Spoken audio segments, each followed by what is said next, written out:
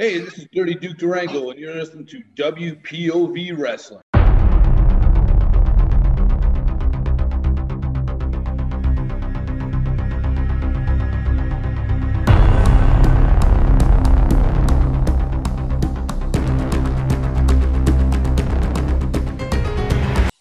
Ho, ho, ho. Jingle bells, Andy smells. Look at that hat. Welcome to another edition. Thomas laid an egg, if that's your idea of a joke. His name was Elio, and he popped right out there. Hey, guys. Welcome to another edition. What's going on? Another edition. What the hell is this show called? Oh, yeah. Definitely not Comedy Night with Thomas James Logan, I'll tell you that. Definitely not. Definitely not. Well, you know what, guys? Welcome to another edition of Global.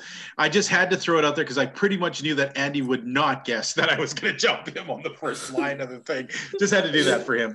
Welcome to another edition of, we might as well sometimes call this AEW Express, but tonight we're heavy on the AEW, and we want to welcome you to Global. It's just a couple nights before Christmas as we're taping this. I'm with my Christmas buddies, looking at the Lone Wolf Andy Anderson, decked out in the Christmas hat gear, looking good. Ho, ho, ho. That is quite the long tail you got there. I'm guessing the girls are definitely leaving cookies at your... You know what I'm saying. Cookies, yeah. And a guy who has to sneak down your chimney just to take a peep, of course, we're talking about... The gentleman Elio Canella, who, by That's the not way, really gentlemanly of him. Well, it's already starting. Well, let's face it. We had his brother on quarantine recently, and The first thing I asked him is how much of a gentleman Elio was, and we heard right off the bat he ain't no gentleman. Yeah. So I'm not sure what that's all about. Elio, you might have to cage match your brother. I don't know what's going on here. The way you just put him over, I think he might more like the creeper Elio Canella. Apparently, I'm going to get my ass kicked in February at the Pontiac Silverdome. So yeah, and if you keep sliding down chimneys and taking peeps, someone's going to kick the crap out of you. Yeah, you won't make it to Pontiac Silverdome, brother. Oh my Lord! So guys, tonight it's just a couple days before Christmas. Are we in the Christmas mood? Andy, you're looking all decked out, but are you all set? I'm just about there. I got a couple food items to pick up, the Christmas Eve. But other than that, I'm done. I'm wrapped. I'm good. I'm ready to rock and roll. All right. Elio, are you all set for the holiday season? We got the tree up. The house is decorated, so we're all ready. Yep. Well, I see a tree behind Andy. I see. No, my tree's upstairs. Well, I see if you look over here, there's a Santa on a window. I'm seeing a lot of white, Andy. Elio, is this like an Italian thing? You just go plain for...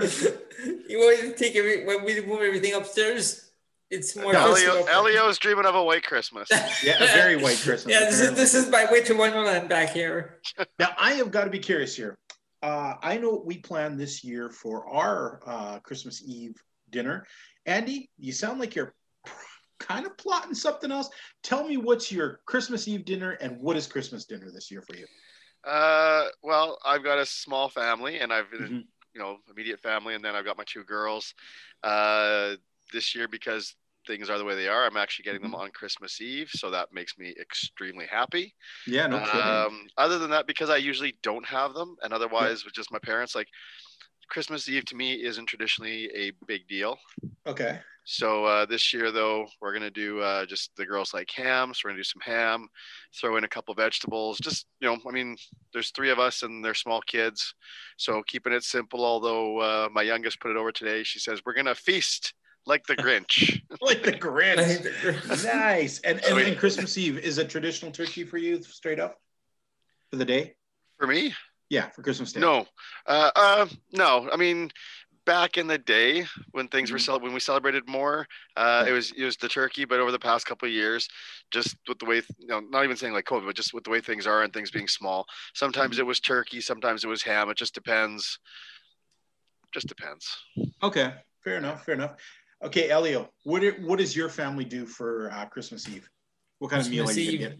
Does it mean anything? Or because some people, it really doesn't mean a thing. No, Christmas Eve is just the same thing we do every year. My dad goes and buys to buy fish, and we have fish on Christmas Eve. Then between Christmas Eve and Christmas Day, he always finds a way to sneak pasta into the lunch or dinner. Yeah. Okay. So- And is it turkey? Is it turkey on Christmas Day? We don't really have turkey. That Okay. is Christmas. Yeah. We don't Well, I really mean, have it is turkey. traditional Italian thing. That's usually like the Yeah. fish, right? Like that's Yeah. Very Catholic Italian. So I know for us, ever since we have a boy in our life now for the last couple of years, and I know my wife says to me, she wanted for Christmas Eve, she wanted me to go out and get a bunch of appetizer stuff. Little finger food things. I picked up this really cool cheese. We like to have some cheese, a charcuterie board. Yeah. We'll do that kind of thing. And of course, anyone who knows me knows that I get every chance to cook a turkey when I can. I'm the king of turkeys. I can cook it. I can make you an amazing I believe that. turkey. I believe you're the king of turkey. Oh. Well, I hang out with you. Being a chef for a long time, turkey is one of the things I've learned to cook for many years. I love it, but I got to tell you guys a little secret that my family always laughs about. They love that I make turkey. I'm in it for the turkey, okay? I'm in it for the bones because the next day I make turkey soup that kicks ass for 3 days. Cream of turkey at my house for 3 days afterwards. So we're looking forward to that. It's going to be a really nice traditional Christmas. My boy is excited.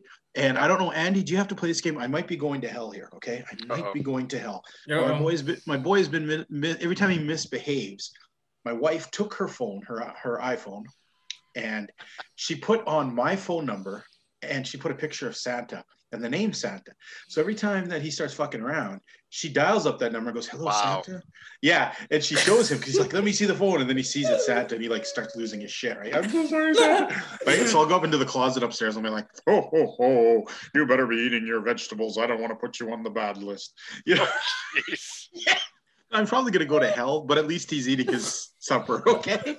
It's a struggle for this kid to eat his vegetables in a supper. So a guy's got to do what a guy's got to do. Thankfully, my daughters are well behaved enough. I think there's only been like once or twice where it's like, "Oh, you don't want to be on Santa's naughty list," and that's it, and it's good.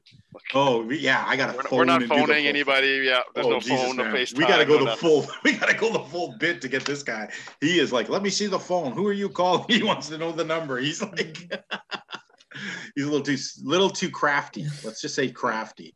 So you know what, guys? Wrestling is still going on. There's been this fundamental change over probably the last 30 years, because before there was all this internet and television, Christmas used to be the big draw-in for wrestling. People used to use Christmas as the time you go in and you see the big show, Christmas Eve, Christmas Day, whatever. Yeah. Today, that's unheard of.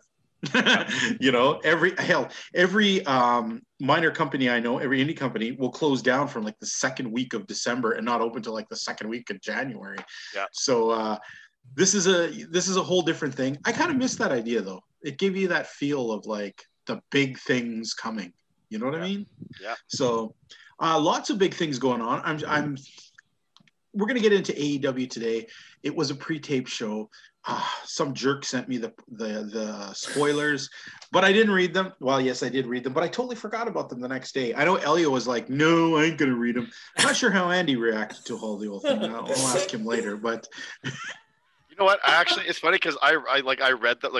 I read them and I was the jerk in question. And I promptly forgot. So so did I. Tuning in today's show, I'm like, I was trying to remember, like, was there anything memorable that? Yes, was there something I should remember about this? And it's funny because I read SmackDown spoilers for Christmas Day, and I mean, there's more memorable stuff there than there is for this, and that's why I like watching the show tonight, even though it was pre-taped, even though I had read the spoilers several days earlier, it was still like a live show because I couldn't remember what big thing was going to stand out. Well, you know what? We'll get into the whole AEW spiel. Kind of undecided right now. I'm going to talk with you guys, see maybe you guys can change my opinion either way, because I'm kind of on the offense of how I felt about what tonight's overall show was like. There were some good things, there were some bad things, and there was a lot of middle of the road things. So I guess we'll go over that. We'll sift through that with you folks. We'll go and do our deep dive and figure out what AEW is all about. But let's talk a bit about, now I know Andy's probably going to go eye glazed on this section of the thing. We're quickly going to go over New Japan's Wrestle Kingdom. And but you know what? We're going to force Andy to watch the 2 nights of Wrestle Kingdom because we need to talk about Wrestle Kingdom. It is the one biggest indie event of the year, and it's the only one that we definitely, besides AEW, make sure that we talk about because it is where the culmination of all of New Japan stuff has gone for the year. All right. So first of all, we're going to dig in over to Elio. Elio, do you have the listings, first of all, for night 1? It's a 2-night again, like last year. And what is the date? What is the date on that? It's like the 2nd? It January is. 2nd? It is January 4th and 5th. 4th, 5th. Yeah, they usually do it just the first weekend after. You know what? Depending with the Japanese time and stuff, I may not be able to because I will probably be working. Oh, dude, no, nobody watches this live. I don't expect No, we watch any it of us to we have a website that we use. Yeah, Okay. we don't watch it live because it's like it'll be playing at 3 or 4 in the morning. Yeah. Oh no, It's not worth and the that time, I know yeah. because I know people in the Yeah. past that have done that where Oh, me and Elio spent one summer watching every live freaking. PWA Audio Man, Big Bad Boris. I know the past couple of years because he's even invited me. It's like, okay, well, and I would usually work New Year's Eve, and it's like, okay, well, when things are shut down, if you can come out, and by then I'm usually too tired anyways. Yeah. So I would never see it. But No, dude, we're gonna do a report about it, but we're gonna make sure that it's a day or 2 after it, so that we get to watch and digest it in and look at it. And luckily this year, because of COVID, yes, it's 2 nights. But it's probably not going to be as much as the 1-night spectacular when they have everybody there because there's not going to be a whole bunch of Young Lions matches and whatnot. Right. New Japan this year has trimmed down its card quite a bit. So instead of the 5-6 hour marathon matches that we'd see at big events, it's like a 3-hour thing. So that's not as bad. But okay, Elio, let's take a look. What do we got for night 1? So do you have Yeah, no, I have both nights for me. I'm just looking at they have 1 match on the kickoff show, the pre-show. There's a pre-show? Okay. Yeah. What do they got? It's the New Japan Rambo 22-man battle royal. Yeah, no one gives a fuck about that. Yeah. That is just a pretty much useless throwaway match. The first match, the first one I have on here is Hiromu Takahashi versus El Phantasmo.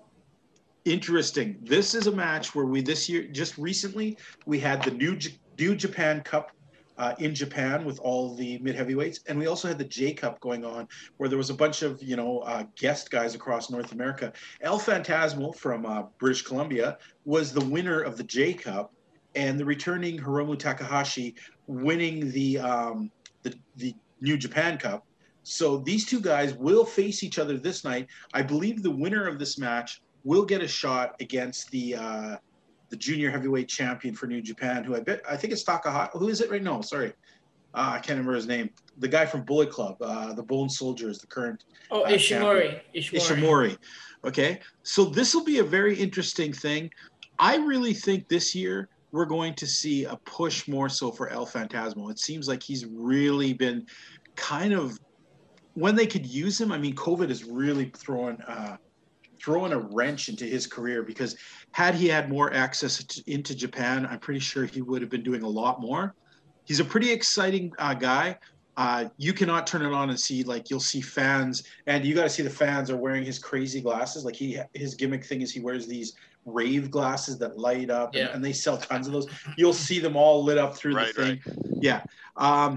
His style is a lot of fun, a lot of crazy rope walking. A lot of it is a little bit like, well, why doesn't somebody just pull him off the rope kind of deal? But he cheats a hell of a lot, and he really cheated his way to I like that. Yeah, no, I mean, yeah, you're gonna love that part of him. This is a tough one. Takahashi coming back after that severe neck injury that he had that had him out for a year, has just been wrestling this year. He was really derailed there. He was the champion who they actually had thought about maybe moving him up to the heavyweight rankings and giving him more of a push, taking a horrendous neck injury. When you see this thing, Andy, man, it makes your eyes just cringe. He took a solid slam to his neck on the cement, and it was not good. Yeah. So this is a tough one, but boy, the more I talk about it, I think I'm going to have to go with Hiromu now. I've talked myself out of El Phantasmo. What are you thinking on this one, Elio? Who's going to go on to fight Ishimori? I don't know. I'm gonna go with the El Phantasmo. Sounds fine. Okay, next match on the card. So next match, tag team match for the IWGP Tag Team Championships. The Dangerous Techers defending against Gorillas of Destiny. Okay, tough match. The Dangerous Trekkers. It's got to be Trekkers, isn't it? No, it's Tekkers. It's T-E-K. Tekkers. Okay, Yeah. okay. They've got some of the most ridiculous name, but you're looking at the team, the team of Zack Sabre Jr. and I'm drawing Taichi. Yep. Okay. Two guys who you should not think would work well together. But Taichi is coming off a year where he's really upped his game. There used to be a time that every time me and Elio would see his name on the card, we'd be like, oh, fuck, this is going to be some terrible, boring-ass wrestling. He's really upped his game, especially through the last G1. Yeah. He had some impressive showings, and I enjoy that. It's good to see him evolve up. However, the Guerrillas of Destiny, I mean, multiple tag team champion winners. They win a tournament to get in here. I'm going to go with the Guerrillas of Destiny. I think they need this more. Once again, New Japan really has got to establish some kind of tag tournament or tag team division.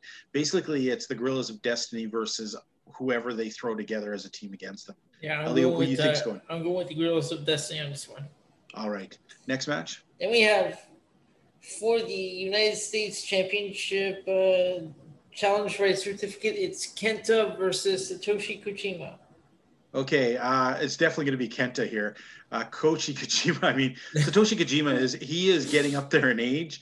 Yeah. We don't see him wrestle. Sometimes he wrestles with Tenzan, and it's almost painful to watch Tenzan move around the ring these days. Kojima still looks good. He has that incredible slapping crap he does to you in the middle of the ring, where he stands there and slaps the crap out of you for like 20 slaps while he like goes insane into epilepsy or something like that. But he's a fun guy. But let's face it, Kenta right now, he has got a lot to prove. He has this thing, and, you know, the U.S. champion is still John Moxley. John Moxley. And Moxley has not been around since he lost that belt. And this is just enough time for him to go through quarantine and to show up for this. I think somehow he's going to make it, maybe not on first night, but I think we'll definitely see John Moxley. He is the champion. I don't think he's going to drop the belt that quick. And I think that AEW and New Japan still want to create some kind of synergy there. So I'm going to go with Kenta on this one. I'll go with Kenta as well. Okay. Next match. All right, next we have Hiroshi Tanahashi versus Great Okan. Wow. This almost falls up there with Who the Fuck Cares. Is that your pick? Yeah, you know what? I'm actually going to pick Who the Fuck Cares. I really don't. The Great Okan versus Tanahashi. Tanahashi, they're booking so badly. It's like they're trying to bury this guy. And Okan is, yeah, I'm sorry. I don't give a fuck. What do you pick, Elio? Oh, like you don't really care. I mean, obviously Great Okan is going to win, but I don't care. Okay. I'll just go with Okan. Okay. Coward. Next. What? Nothing. I'm not just being a dick. Yeah. You've met me, yeah? Okay, next we have Kazuchika Okada versus Will Ospreay. Ooh, Okada versus Ospreay. My goodness. It seems like Ospreay, he's made a full-time commitment right now to New Japan. Okada, though, is like the perennial best. Like, this guy is like the best wrestler in the world. Boy, tough one. You know what? I'm going to go really weirdly here, and against my better judgment, I'm going to go with Will Ospreay. Okay, I'm going to go with Okada. Ooh. All right, next. And then we have the last final match for night one. We have Tetsuya Naito versus Kota Ibushi for both the heavyweight and Intercontinental Championship. Ooh.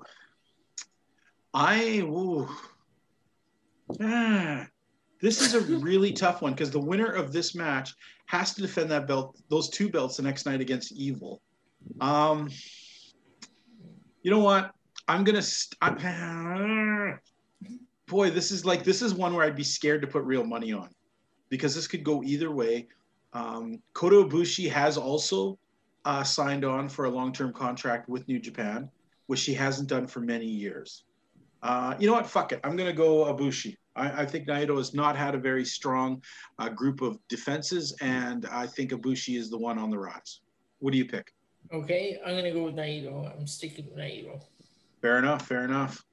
So that is night one. Night two, Mm-hmm. The first two matches are not announced. Okay.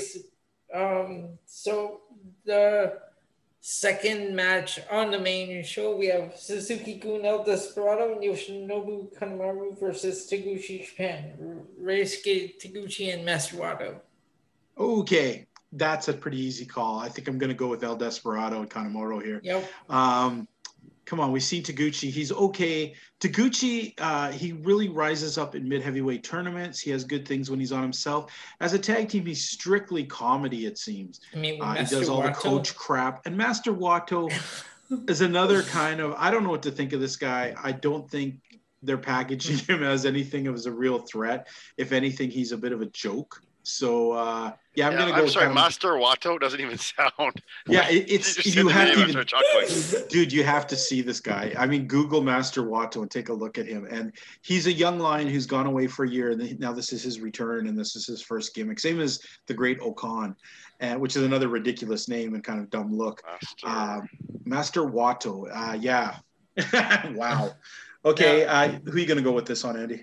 Oh, sorry, on Rick. Rick. Wow. Past your bedtime. Have another another Guinness Blonde to keep. No, I'm going with Desperado. He has blue hair. Yes, yes, he does. Ooh, he looks like a wizard. That's the whole Master Wato thing. It's terrible. I'm going with Kanemaru and Desperado. But you have so much in common with Master Wato. What? I have blue hair. Yeah, are you watching that, Andy? Are you getting a good? No, I'm actually just trying to see. Okay, no, it's not the same guy. Okay. No, I just wondered. I was going to say there might have been a connection here, but nope, never mind. Okay, moving on. Okay, next two matches I'm looking forward to. The first one we have is for the never openweight, Shingo Takagi versus Jeff Cobb. Great matchup there. Whoo, Takagi and Cobb. Yeah. Two big guys who are going to kick the shit out of each other. I'm going to go with Shingo here, even though Jeff Cobb, you're been a long time, favorite of the show. You've even been on the show.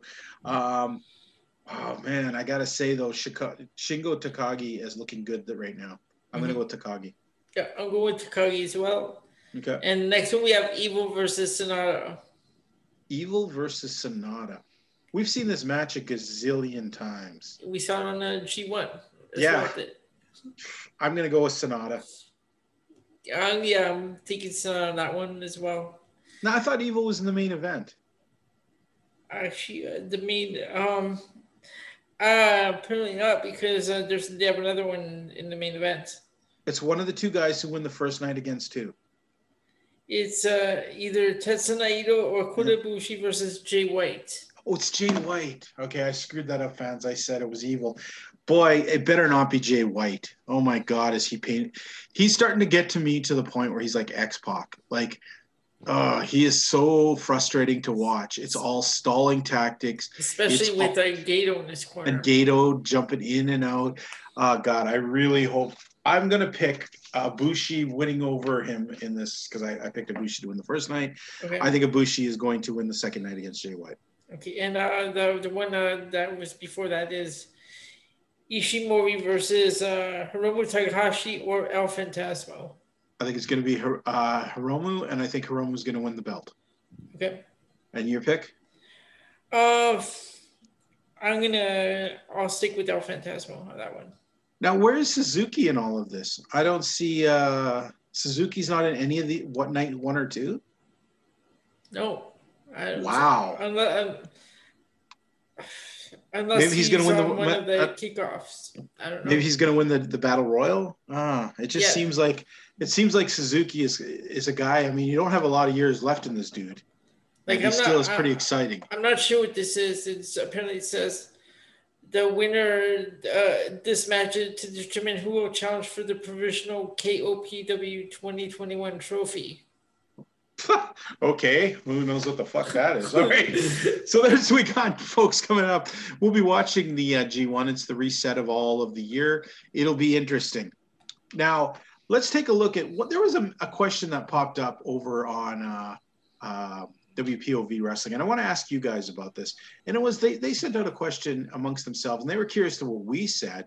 Is when it comes to the whole is somebody overrated or underrated? They wanted to know about Hikaru Shida. Is she overrated or underrated? And I want to start off with Andy. Andy, do you find that she's overrated or underrated?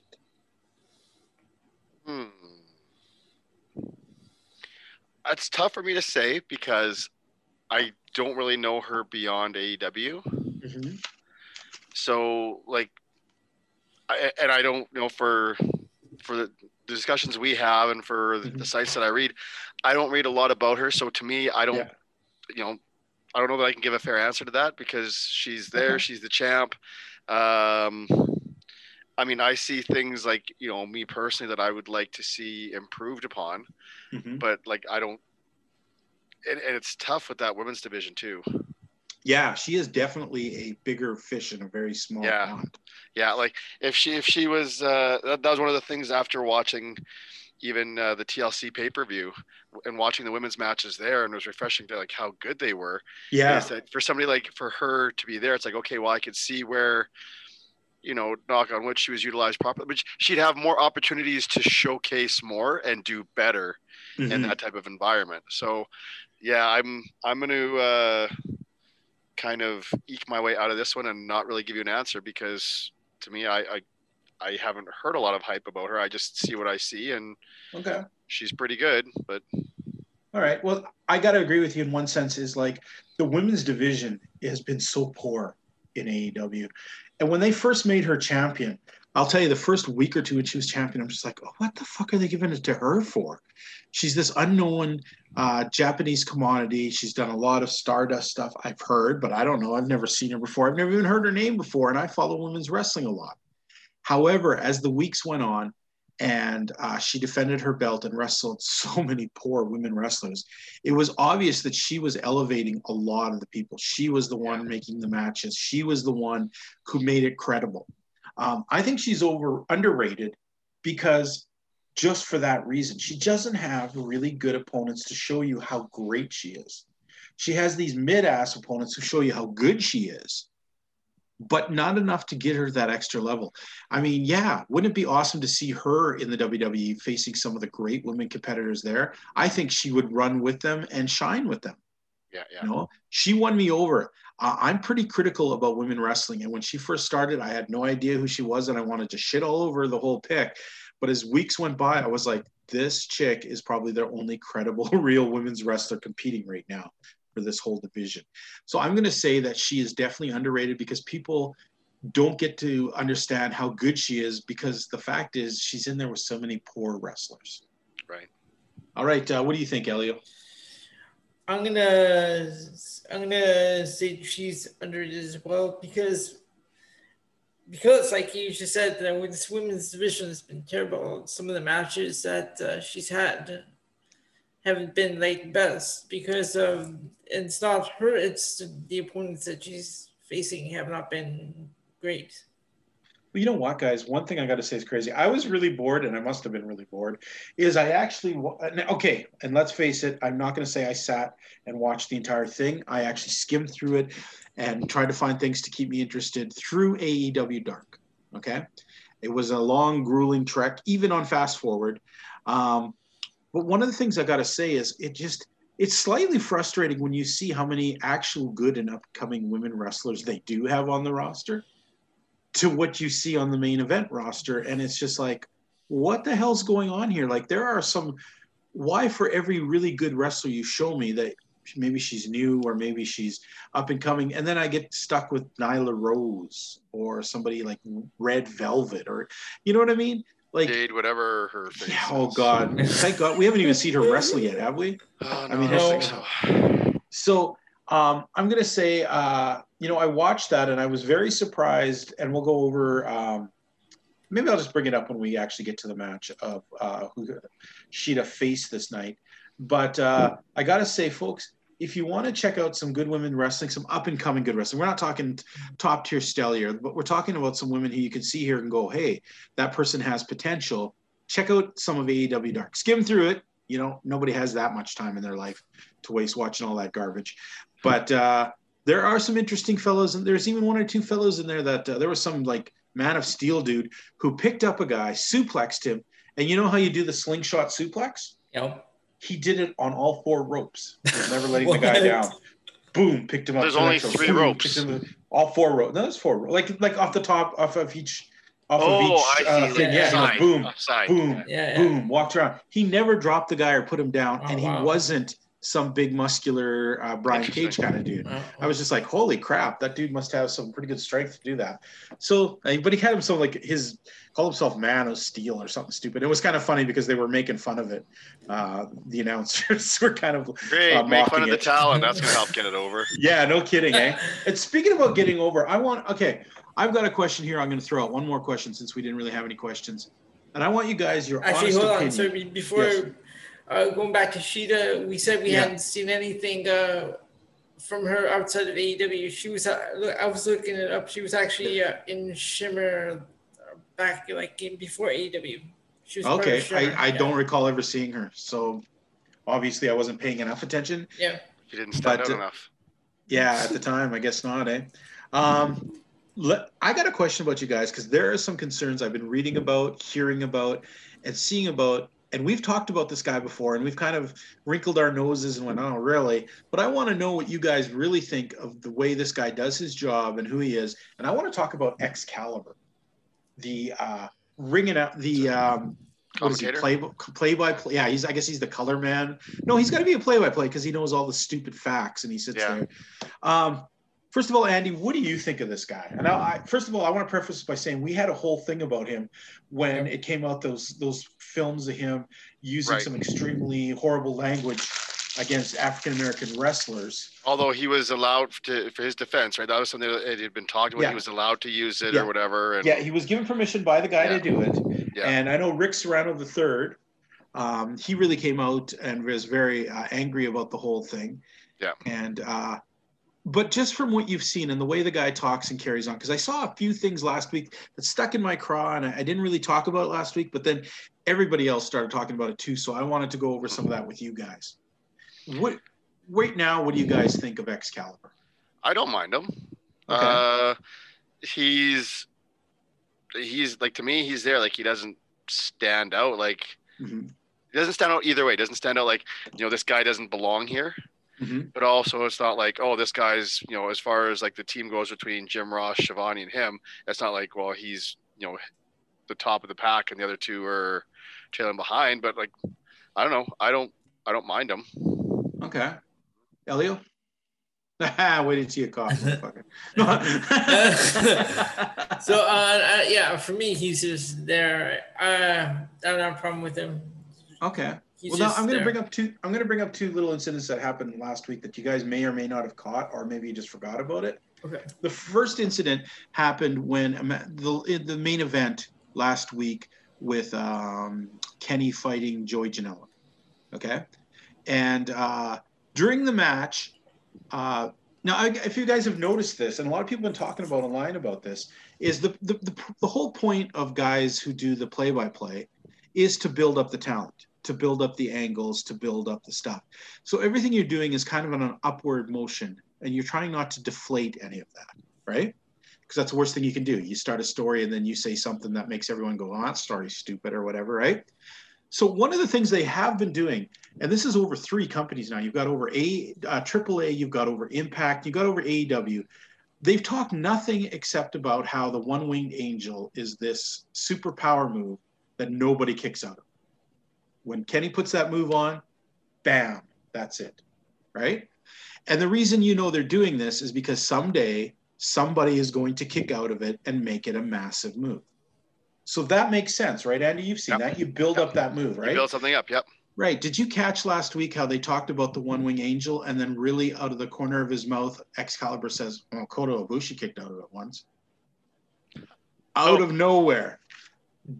Cuts down this whole story from a guy who 10 years ago in a company that nobody watches, DDT, featuring a wrestler who's not on the AEW thing, and yet as they're trying to build up this as the super move, Mr. Smarty Pants has to say, oh, wow, hey, Kota Ibushi kicked out of it. Yeah, I didn't even catch it. I must have missed that part. Now, the problem with that is if you didn't catch it, awesome. That's good. But if you did catch it and you're a new fan and you're watching this and you're thinking, well, I guess somebody did kick out of this move. That move isn't that great. So somebody's going to kick out of it someday. Kind of undercuts the eventual person who's going to think. Hopefully it fades out. Hopefully nobody kicks out of it finally. I bet you for the most of the audience that watches, it wouldn't even matter. But wouldn't you be pissed if you were that guy? If Andy Anderson had the move that you were prepping as the thing, and then out of the corner of the mouth, Mr. Smartass has to kind of kindly say that a wrestler from another place did in fact kick out of your move. It just kind of undercuts things. It's not the job of the announcer. No, I'm not disagreeing with that. I agree with you there. That's, probably not the best thing to do, but at the same time, and I talk about it all the time, in today's day and age of everybody's short attention span and everybody's short memories, you know what, a month from now, someone's gonna kick out of it, and people are gonna be like, oh yeah, but remember Kota Ibushi? That's what Excalibur said. People aren't gonna be doing that.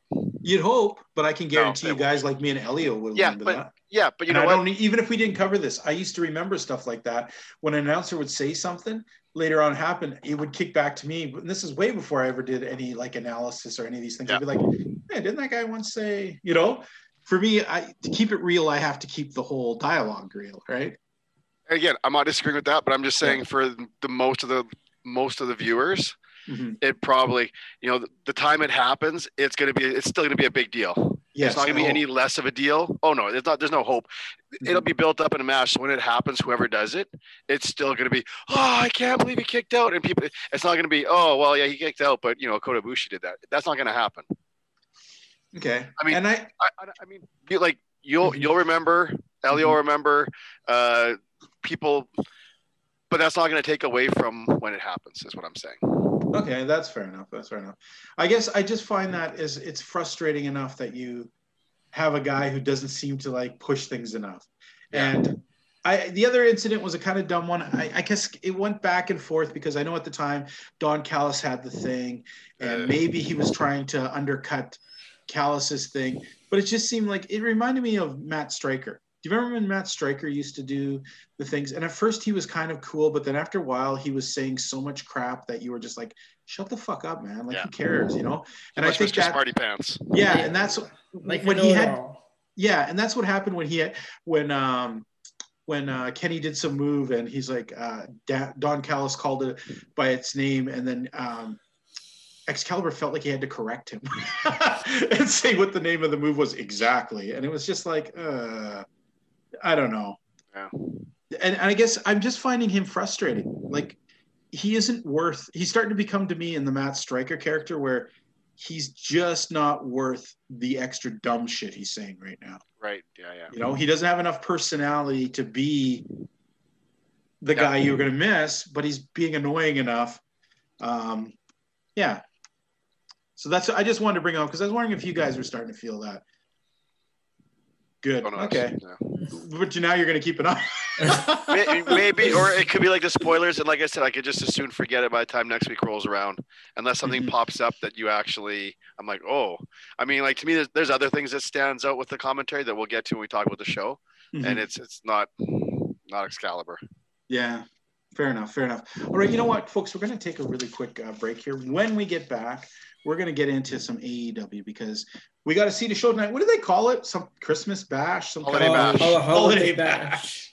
We're going to get into the holiday bash, and let's hope we had some fun.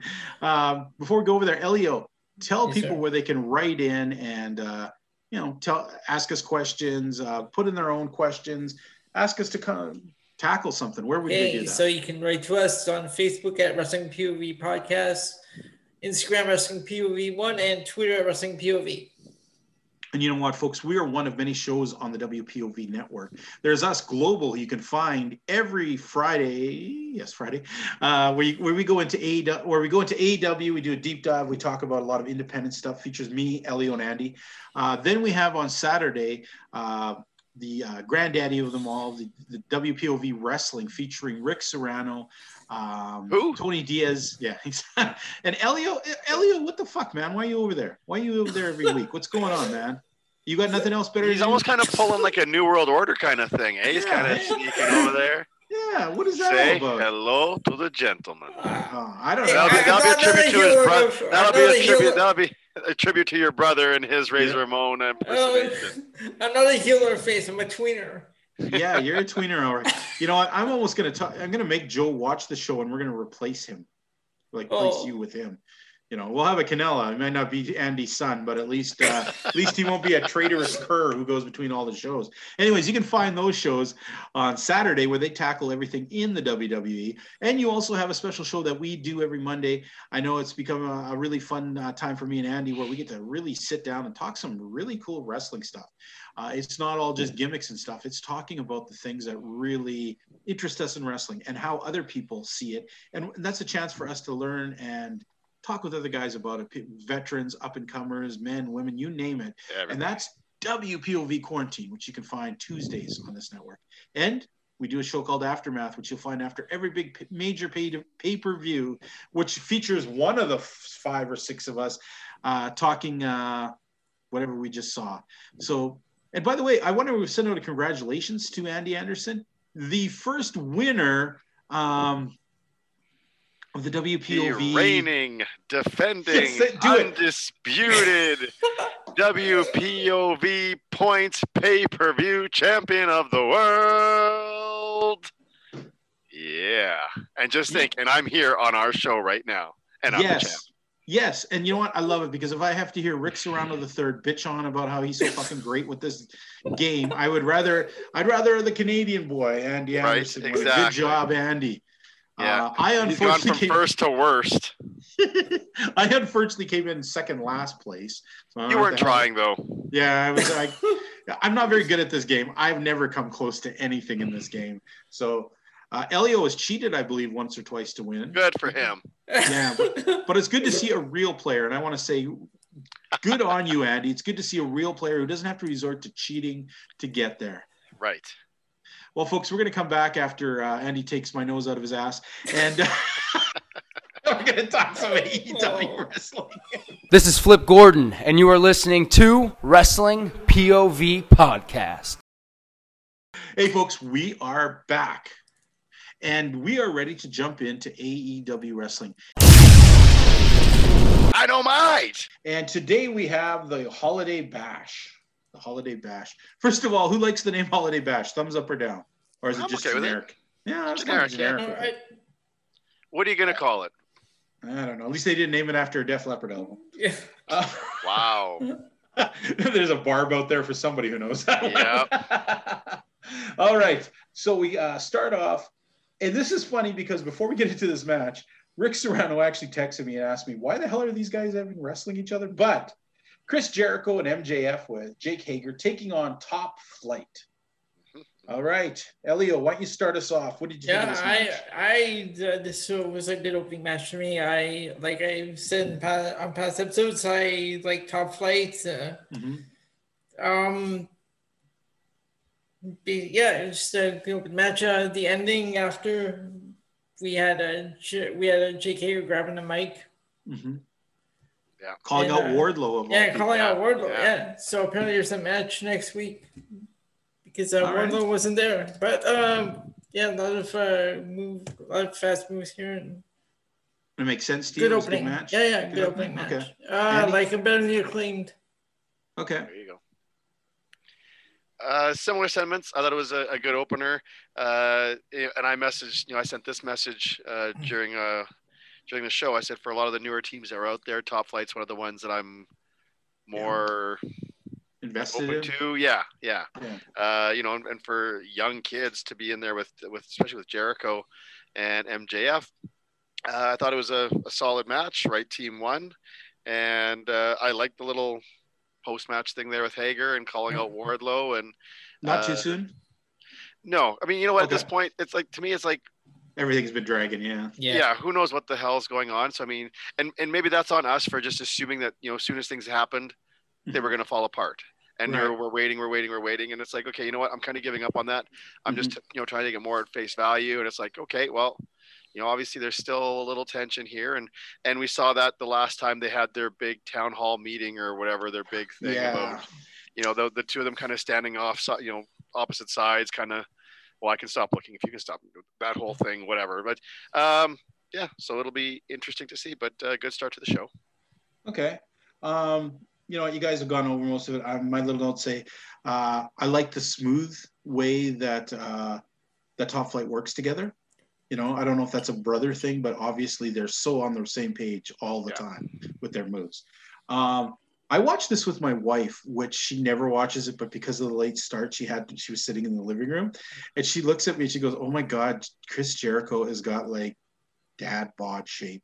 You know, like no matter how much he works out, he ain't changing. He looks like a paunchy dad up there. Like, unfortunately, like it's just, and you know, you guys know, like I talk about that on a regular basis. Like he didn't look too bad today, but overall, it's like he doesn't, like, to me, just doesn't feel like, it's gonna sound weird, but it doesn't feel like he looks healthy.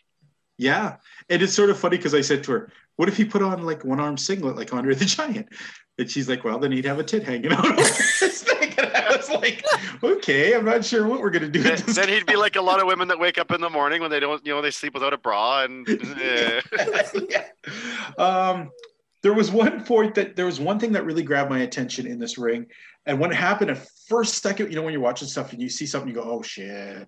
But then they turn it around and you go, "Oh, okay." And that was when there was a sequence in there where MJF and one of the Top Flight guys, they started doing that thing where you bounce off the other like ropes and you don't quite come at each other yet.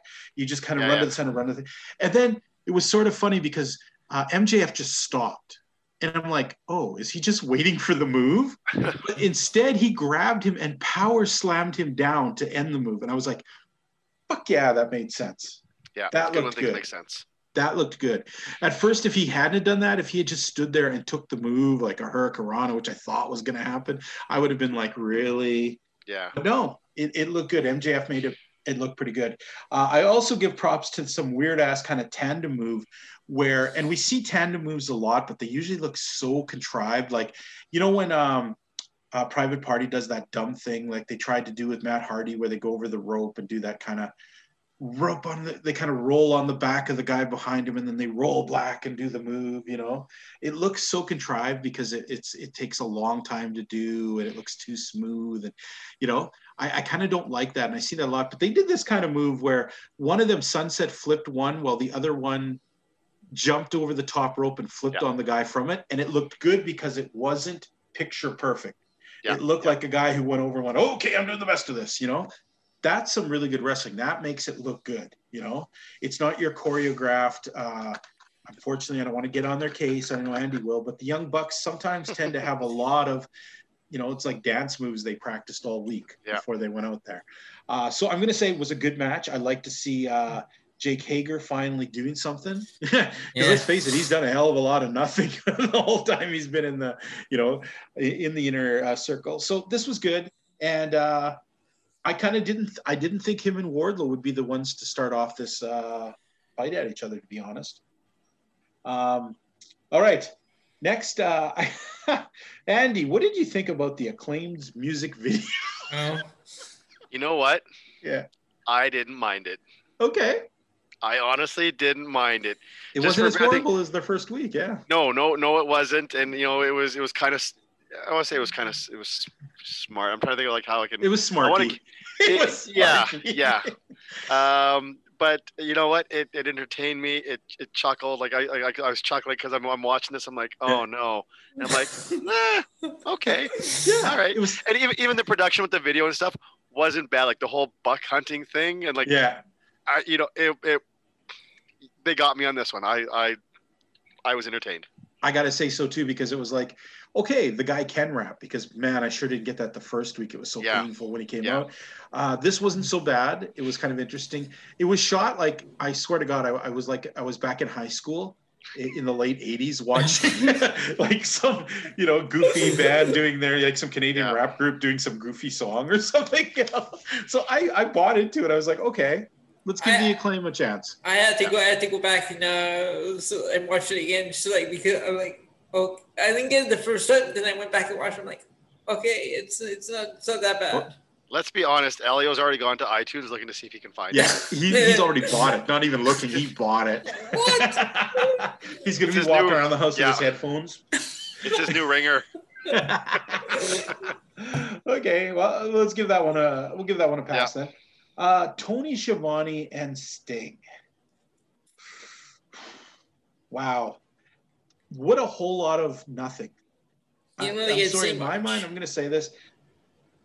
It's like he came out and we got to see Sting and people got to yell, but he really didn't say anything. He didn't really get to do anything. And I got to tell you, man, Taz and his group look like pussies worse and worse each week. You know, now they backed away from a guy, a 61-year-old man with a baseball bat and a skinny little dude with a skateboard, chased off two giant muscle men, one really good wrestler, one up-and-coming wrestler, and a partridge in a pear tree. Yeah, that's about the nicest thing I can say about Taz. But wow, do they ever look like puss wusses here? Puss wusses. Yes. Andy, what did you think of this whole thing? Yeah,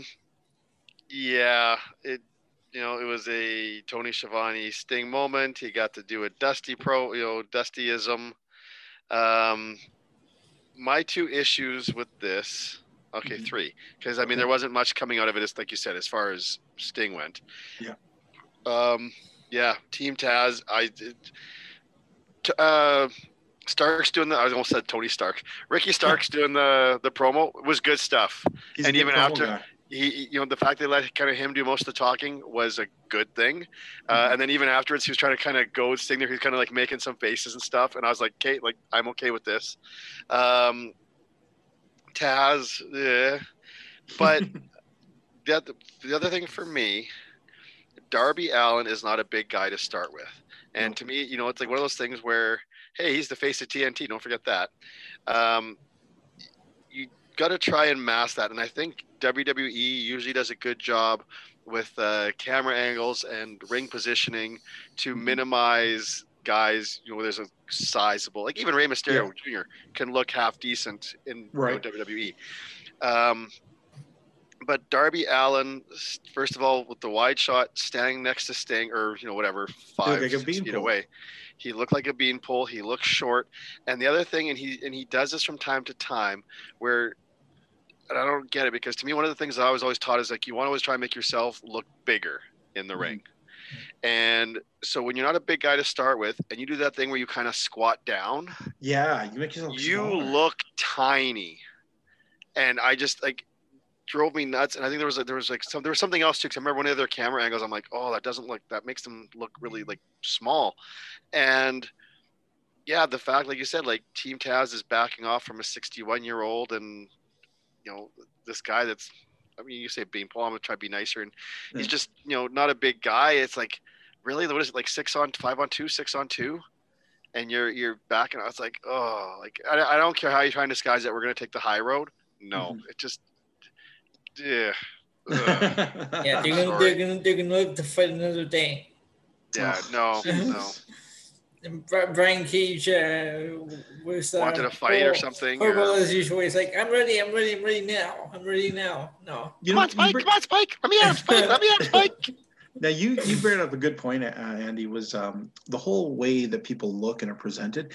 And we got a trouble here is they've got to do something about Taz, because everyone knows Taz is extremely small. And when he's standing out there and Brian Cage looks like he's not that much taller than him, then it automatically makes you think that Brian Cage ain't that big of a dude. Yeah. And that's problematic for them. I don't mind his promos, Taz. Yeah. But once again, this whole begging off like this stuff is ridiculous. They could have at least crashed the ring and be chased off. Might have been a little bit better.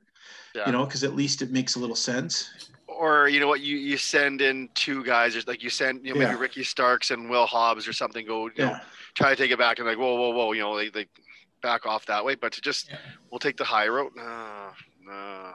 Then why did you come out for in the first place? Yeah, just a waste of time. And the whole segment was a waste of time, because Sting absolutely did nothing. He did a funny imitation, and did the funny imitation of Dusty Rhodes kind of take away the scariness of Sting at all to you guys? Did it make him look like, did it make him just seem like a goofy guy, or did it make him, or was it just nothing really? Even from his last promo, like the way the way Sting looks, the way versus the way he talks, especially now at this point, Yeah. to me, it's not there's no mystique.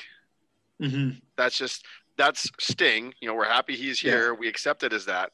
But, you know, that to me, that's the equivalent. You know, if we talk about Sting being as close as you can to the Undertaker's equivalent, Oh, yeah. Undertaker, but you know what I mean? Just kind of like that dark. No, I get it. Yeah. With the mystique. That would be like Undertaker. To me, that would be like if Undertaker went out into the ring now as Undertaker and spoke like we see Undertaker, you know, through all these specials and all these behind the scenes things. Uh-huh. If he was going to talk like Mark Calloway and look like the Undertaker, it would just horrible. And that's what I find. Like here, it's like you see the character, you see the mystique of Sting, and then he talks, and then it's Steve Borden. Yeah. And I remember saying to my wife, I was like, man, I wish I could get a house coat like that. I look so cool getting out of the shower. Because unfortunately, he's to me, he's kind of, his mystique has gone to that point where it's like, oh, nice house coat there. Yeah, out of makeup. I wish. I mean, I get it.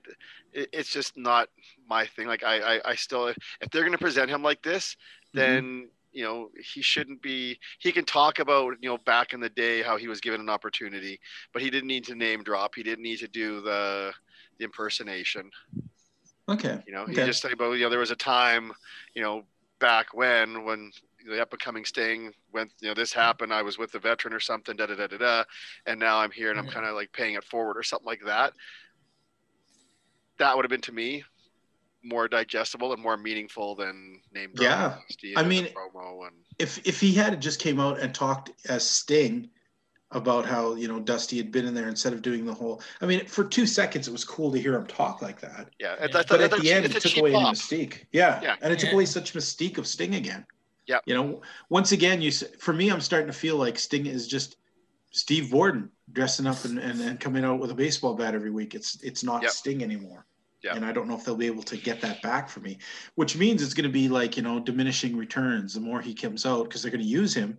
Yeah. And the more that he does this, the less people are going to have any kind of mystique for Sting. Yeah. What's going to happen next week? We're going to have Sting out again. Sting, you didn't really get to finish telling us what happened from last week. So let's try again this week. And in 3 weeks, it'll be like, Sting, tell us about what catering is like in the back, because you've been to some pretty cool caterings. How was this catering, Sting? Well, I don't want to give that away right now, but I'll tell you. Darby Allin likes the catering. I don't believe that. Darby Allin doesn't look like he eats at the catering. Now, come on. After last week, guys, as soon as I seen Darby Allin, I went, I like turtles. I could not stop laughing when I saw it. That's true. That's one of the best things AEW has done and Team Taz has done. Yeah, Taz really, that's horrible. He's taken away so much mystique if you watch the internet and ever saw that I like turtles. Sorry, too much. Okay, then we switch to some very serious thing. And it's a hard one because is there a punchline later for this? But MJF goes to the back. He says, okay, I have to do this. And then he walks in and he talks about something real, because that's why Santana had been gone for a little while. His grandfather had died. Comes in and does this very heartfelt, you know, thing. I'm not sure what we're supposed to take away from that, or what we were supposed to take away from that. Yeah, I didn't get that. You know, is it trying to tell us that MJF is very serious about his care for the inner circle, though every week he tends to act like he doesn't really care about them? It was even at the end, I was waiting, is he going to give some wink, which I thought would have been terrible, but at least it would have made sense. Yeah. Just a little bit of confusion for me on this one. Yeah. Yeah. I don't know. And that's the same thing as like, or is this supposed to be one of those things that's like for people like us that, you know, we're second guessing the motives of MJF. Mm-hmm. Oh, well, he did this, so he must be on the level now. I don't know. The next match, guys, I'm going to tell you, when I saw this, I said to my wife, I don't fucking care. And I skipped it till the very end. Because let's face it, who cares? Colt Cabana, who we never see anyways, teaming up with 5 and 10. I mean, we're talking about the lowest of the Dark Order against Jurassic Express, who are to me the lowest of the tag teams. I just did not give a crap either way who won this. what happened. I didn't think anything of any note was special. I'll talk about the interview afterwards, but I'm going to start off first with Elio. Elio, your impressions of this match, and did it mean anything or whatever? How did you feel watching this match? What did you Let's talk about the match. Okay, any time Dark Order's in the ring, that's gonna be my low point because the matches aren't really that great, but I was fine with this match. Like we were saying last week, well, Luchasaurus deleted the character, but like keep the wrestler and repackage him. Yep. Separate him out, break him off Jurassic Express, send him on a singles run, and I think he could do well. But this match wasn't bad. How about Colt? Is Colt meaning anything to you these days? Colt is just there. I don't care about Colt Cabana. All right, Andy.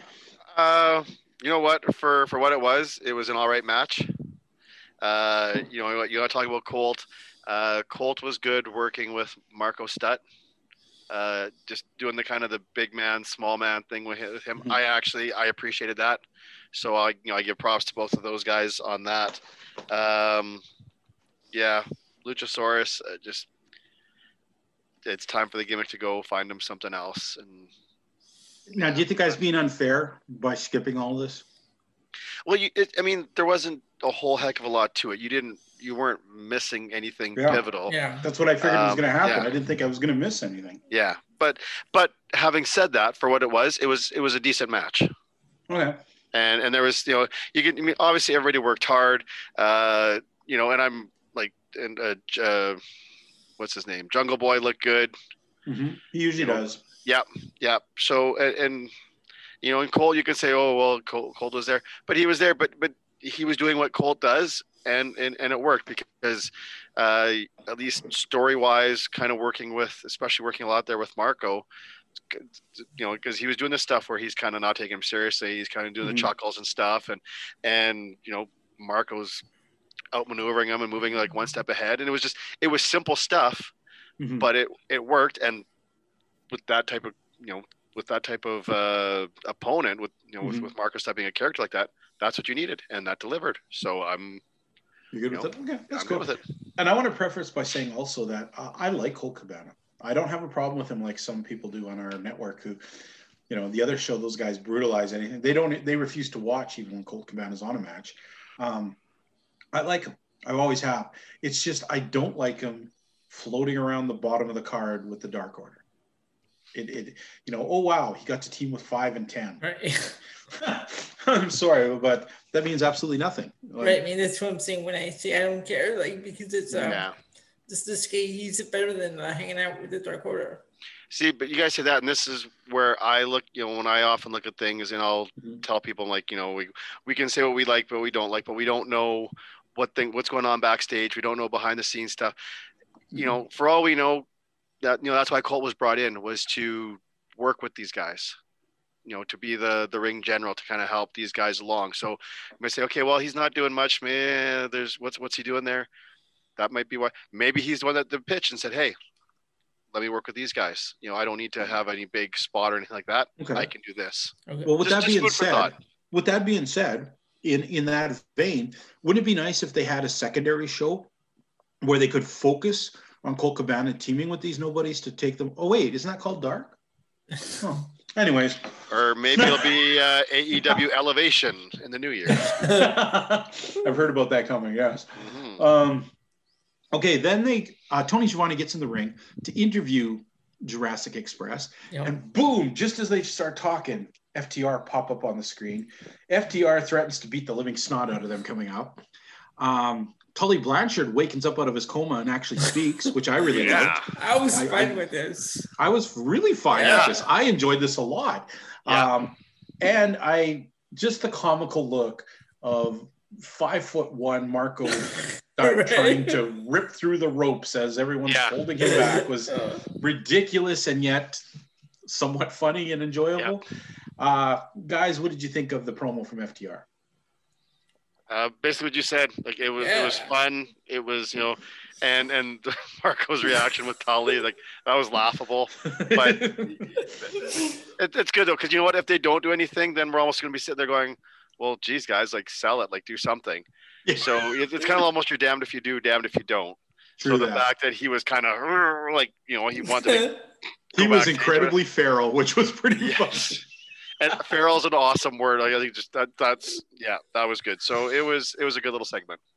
All right. Speaking about segments, boy, I want to love these segments more, but I'm very on the fence of this. Alex Marvez comes up to Kenny Omega and Don Callis in a hotel lobby. And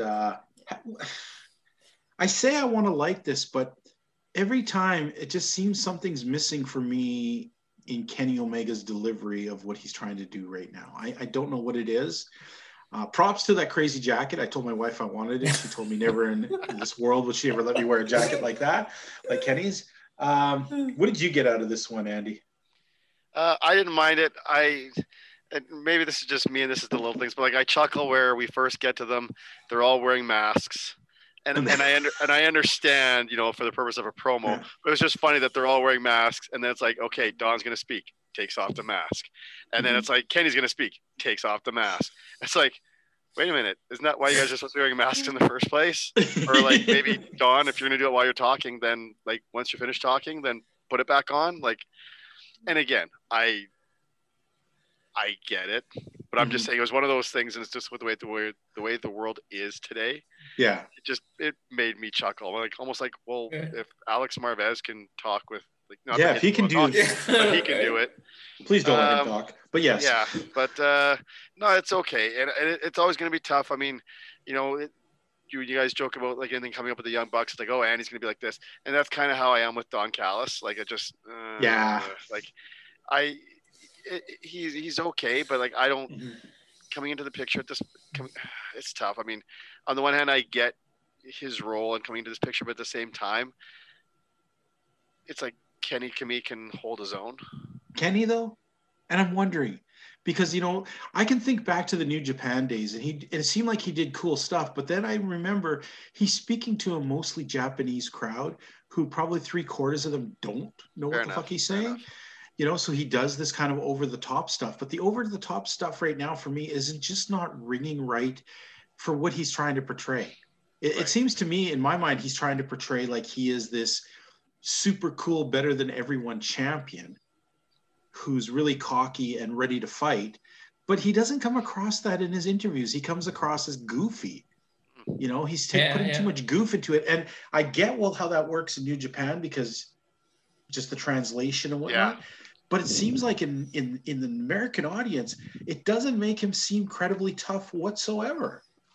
And that bothers me because I want to see. I've seen Kenny Omega. I know the things he can do. I've enjoyed many, many matches. Me and Elio have seen great matches from this dude, but he's not filling me with that kind of confidence with what he's doing right now. And that for me is a bit of a thing. Elio, what would you think of that? No, like what you just said, the comedy part of his promo was just make him look goofy. Like when he was doing with the telephone bit. Ring, ring, yeah. ring, ring. Yeah. You know what that reminded me of? I'm sorry. What? Maybe you guys will know this. And I mean, for some listeners, maybe they'll pop. But that to me reminds me from I think it was the first WWF wrestling album when Jimmy Hart does Eat Your Heart Out, Rick Springfield, and he's doing the ring, ring. Oh, hello. Hey, Cindy Ann. No, this is it. Just, I'm sorry. I just think, the fact that Elio's still laughing, thank you. So if anybody else gets that, thank you, because that's what it reminded me of. And this is what I wanted to say. Was okay. Remember when Ric Flair would come out, and Ric Flair would be loud and bombastic, and he would say stuff, but he seemed like a guy who was like had this energy and went, okay, all right, I'm gonna come after you, and you kind of like, okay, whether he runs away or not, Ric Flair is coming in with an anger, right? Yeah. It seems like Kenny Omega is like, la la la la la la la, I'm the champion, and I'm going to da da da. Is he a champion or is he a Smurf? That's you're almost la la la la la la. Have you ever listened? Go back and listen to his the way he talks. He talks like in almost a sing-song pattern, and I'm like, "What are you doing, man? That doesn't sound tough or cool. You sound like a guy playing wrestling right now." And I that bothers me because I know he's a damn good wrestler and he can do a lot more. And it feels like to me that people are just not seeing it because he's not Like, seriously, guys, go look back at least 2. I challenge anyone out there to look at his last 3 promos, and listen to the cadence and the words he says. And you're just going to go, oh, wait a minute. Interesting.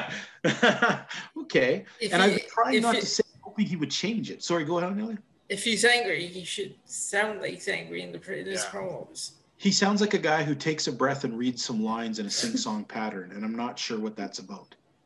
I'm not digging that. It comes off as extremely phony because nobody with passion would talk like that. Yeah. And he's supposed to be the passionate world champion. All right. Maybe I read too much into this stuff too, guys. I might, and on the flip side, I might have taken it too lightly, and just because I'm, going to be a little bit jaded with Don Callis' presence there. Like, I gotta admit, Don Callis is pretty fucking distracting. I don't think he needs him either. Yeah. It makes him seem like where did he pick up this Carney who he doesn't deserve to be in the main event. He's got he's got an Indy card Carney hyping him up, and it's like Indy card Carney. Yeah. All right. Next we move on to a match that I was kind of looking forward to, and I thought it was a stronger match, to be honest. The Butcher versus Pac. You want to start? You're shaking your head. Tell me about it. I enjoyed it right from the onset. Butcher's new look.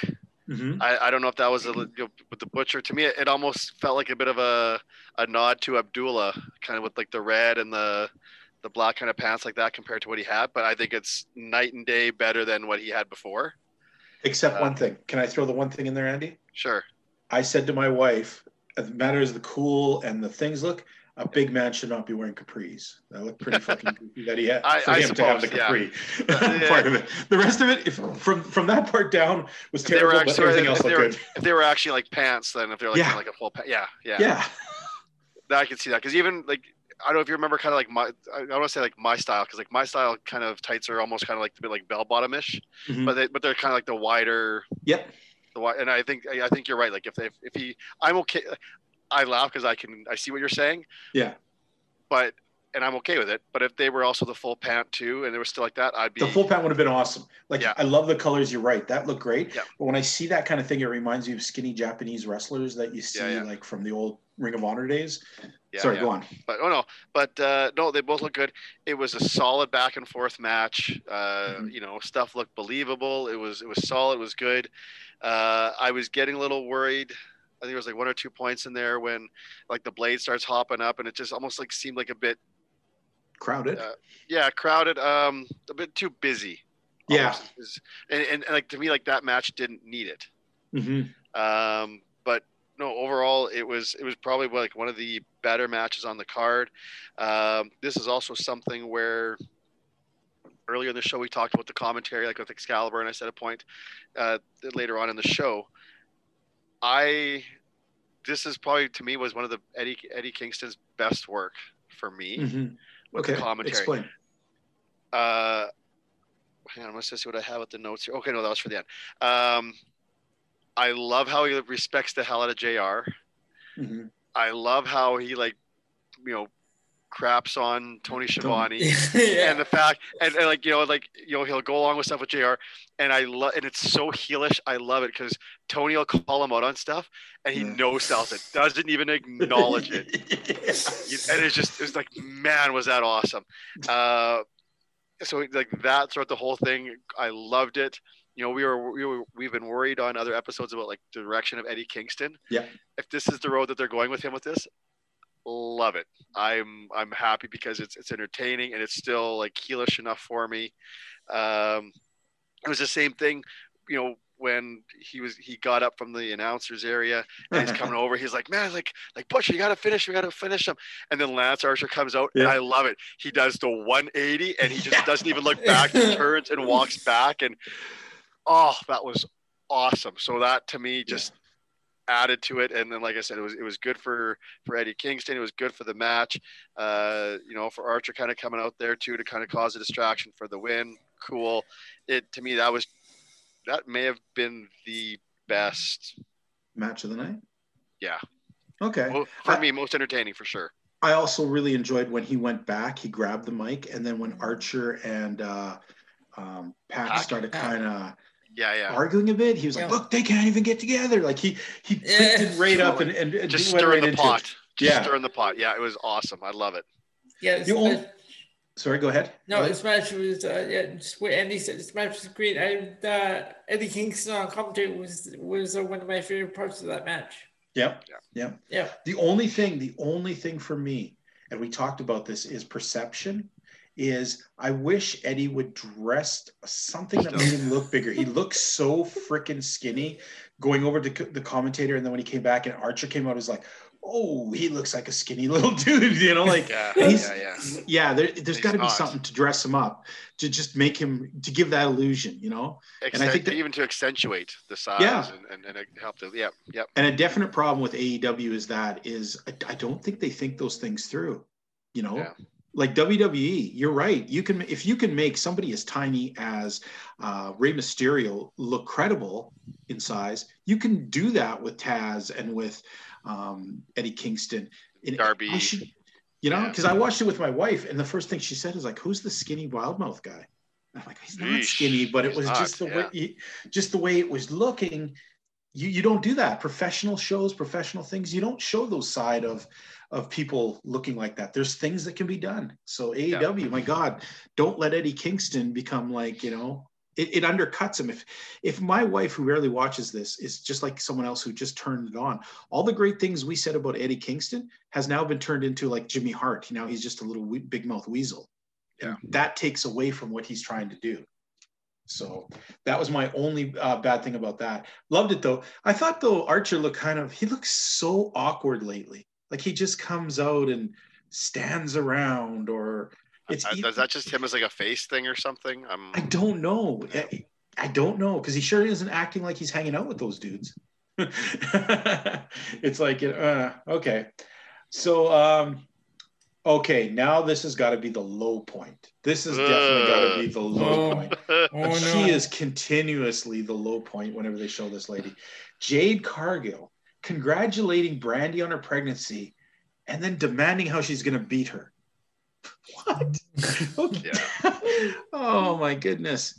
And I remember looking over and I said to my wife, wow, she's got quite the boob job there. And my wife went, well, you think she'd at least get a better looking boob job because it's not a very good one. Wow. And I was just like, does she just look so plasticky, fake? And, you know, I don't know. She just, this woman is hitting, and I wish she would. I mean, the very first sight that we saw of her, I was like, wow, she might be something, right? Because she had that look, that pop.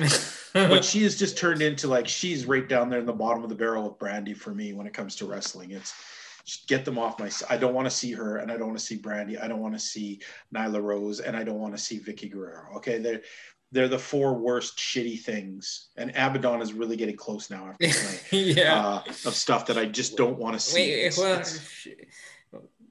Might she end up in the book? Jade Cargill, yeah, I think, you know what? No, I haven't talked about Abaddon. Well, I haven't got to her yet, but let's talk about Jade Cargill here.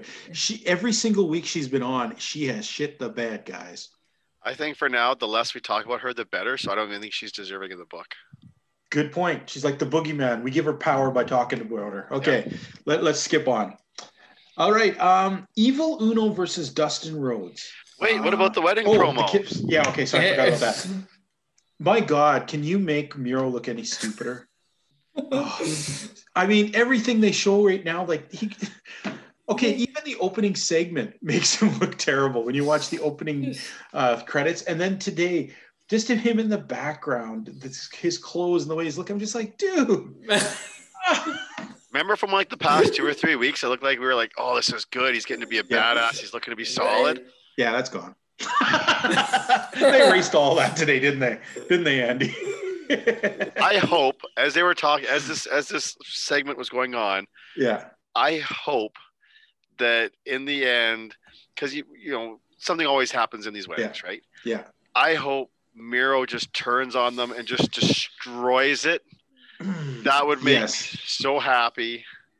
And it just like it really meant nothing. It did nothing except it made Miro look silly again. It made Kip and what's her name? Penelope Ford, yeah. You got to think that if there was no Penelope Ford, we would not be seeing Kip Sabian. He is so bland and so bottom talent that if it hadn't been for his super hot girlfriend in leather pants, they wouldn't be in the card.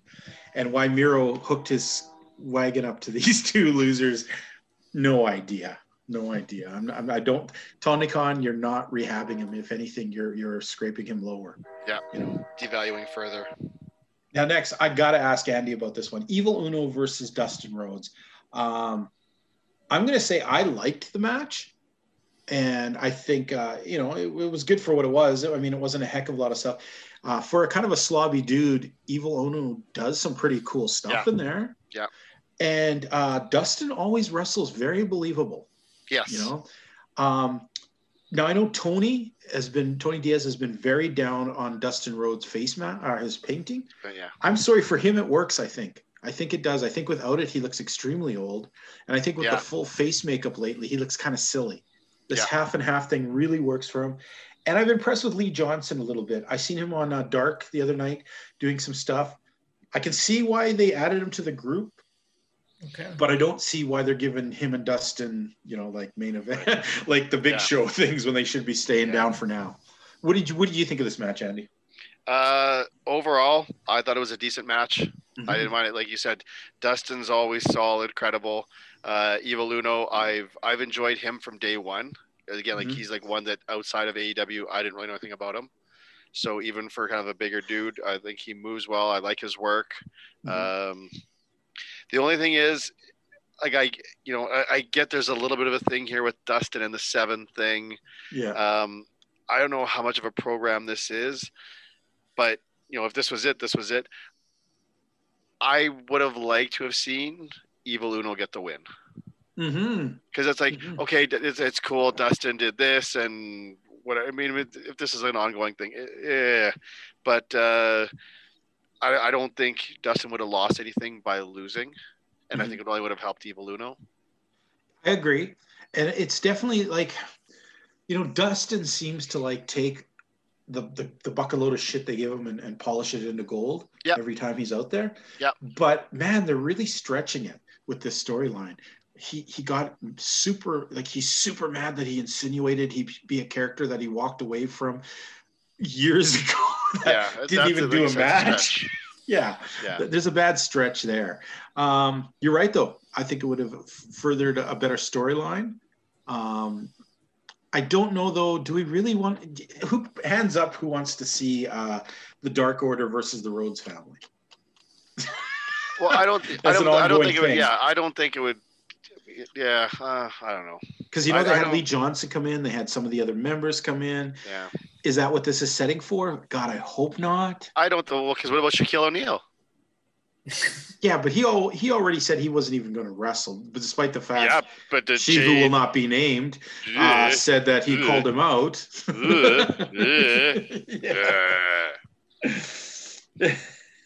Who knows? I at the end of the day, though, like I said, I still think that Uno could have had the win, and that could have been a little something for Dark Order, and whether it was whether it furthered anything or it's just like a tough loss for Dustin, I don't think it would have hurt him any.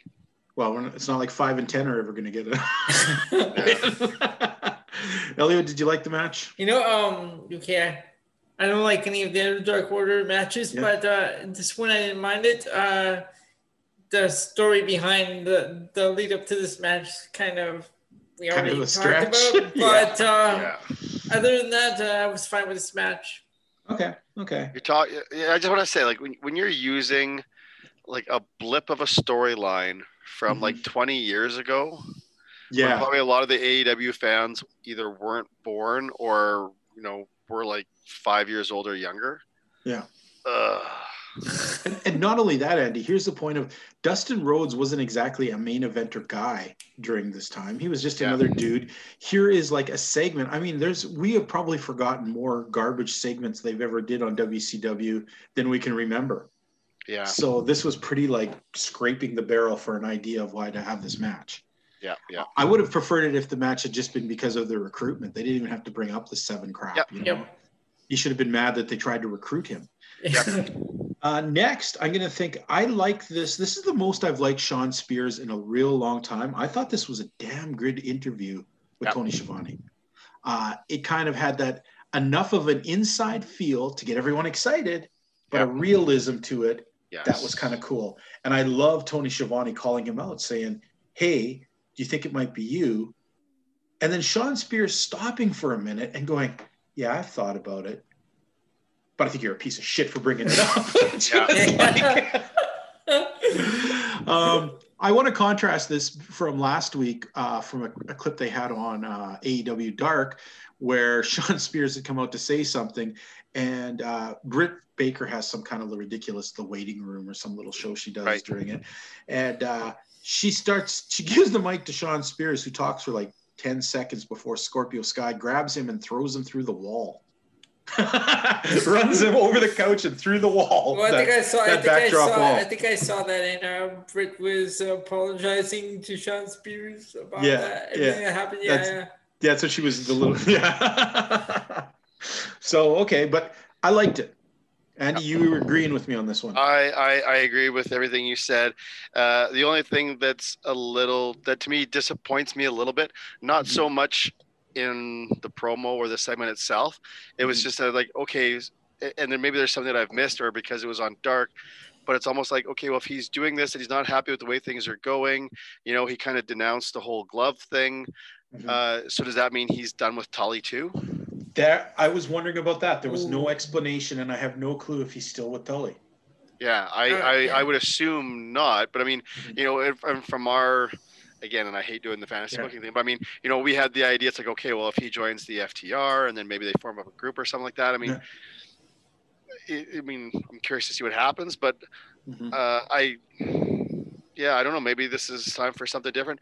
But the promo was great, believable. Like you said, this was a good piece of business. I really liked it.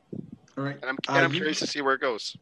Elio, you look like you wanted to interject there. No, I was just gonna say I was gonna agree with Andy. This is the best that I've seen from Sean Spears. I really like this promo. Yeah, I was surprised because I've not been a Sean Spears backer for a very long time. This I enjoyed. I really did enjoy. Okay, we go to the back. This was sort of weird. It was like just before they're going to walk out to the match, Dasha goes to interview Hikaru Shida, and Abaddon attacks her. Okay, then instead wait. What did she do? She attacked her. Well, it's like she ran into her once, and then she started running in place, waiting for somebody to hold her back, and there was nobody holding her back.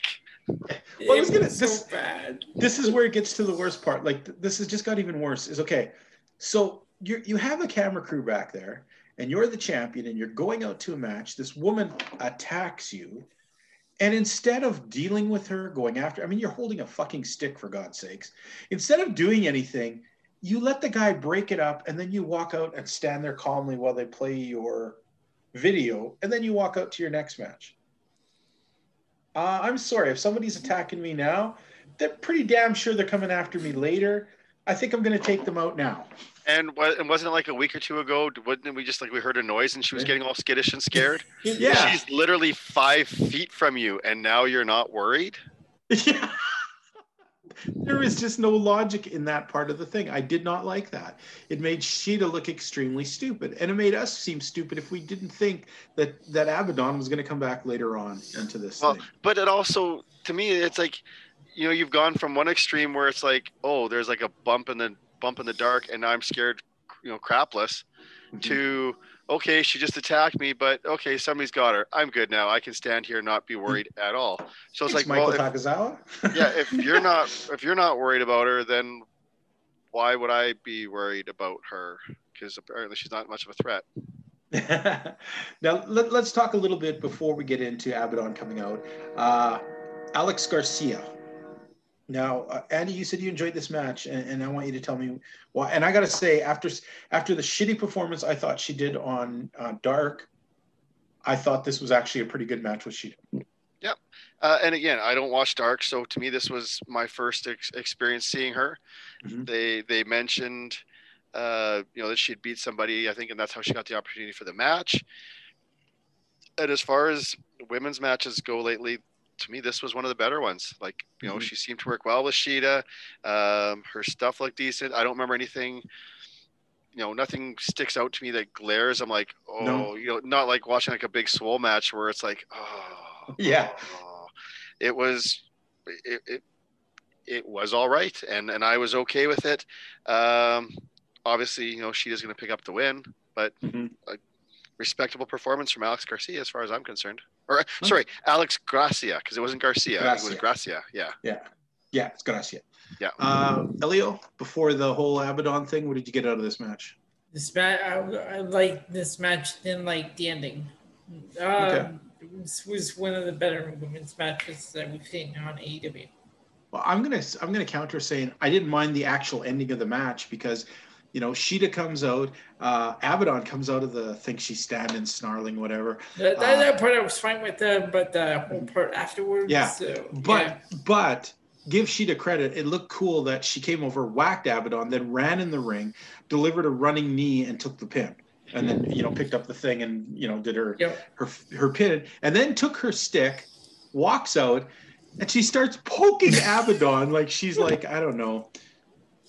Out of a horror movie. You know what? I know how to say this, you know, because this is going to sound terrible, but you ever go to Walmart, guys, and you see like an inappropriately large woman wearing super tight pants and like her belly's hanging out? It's like she turns around and, you know, her big white belly's hanging out. And you're thinking, it doesn't matter if she's fat or not, but really nobody needs to really see anybody having their parts hanging out.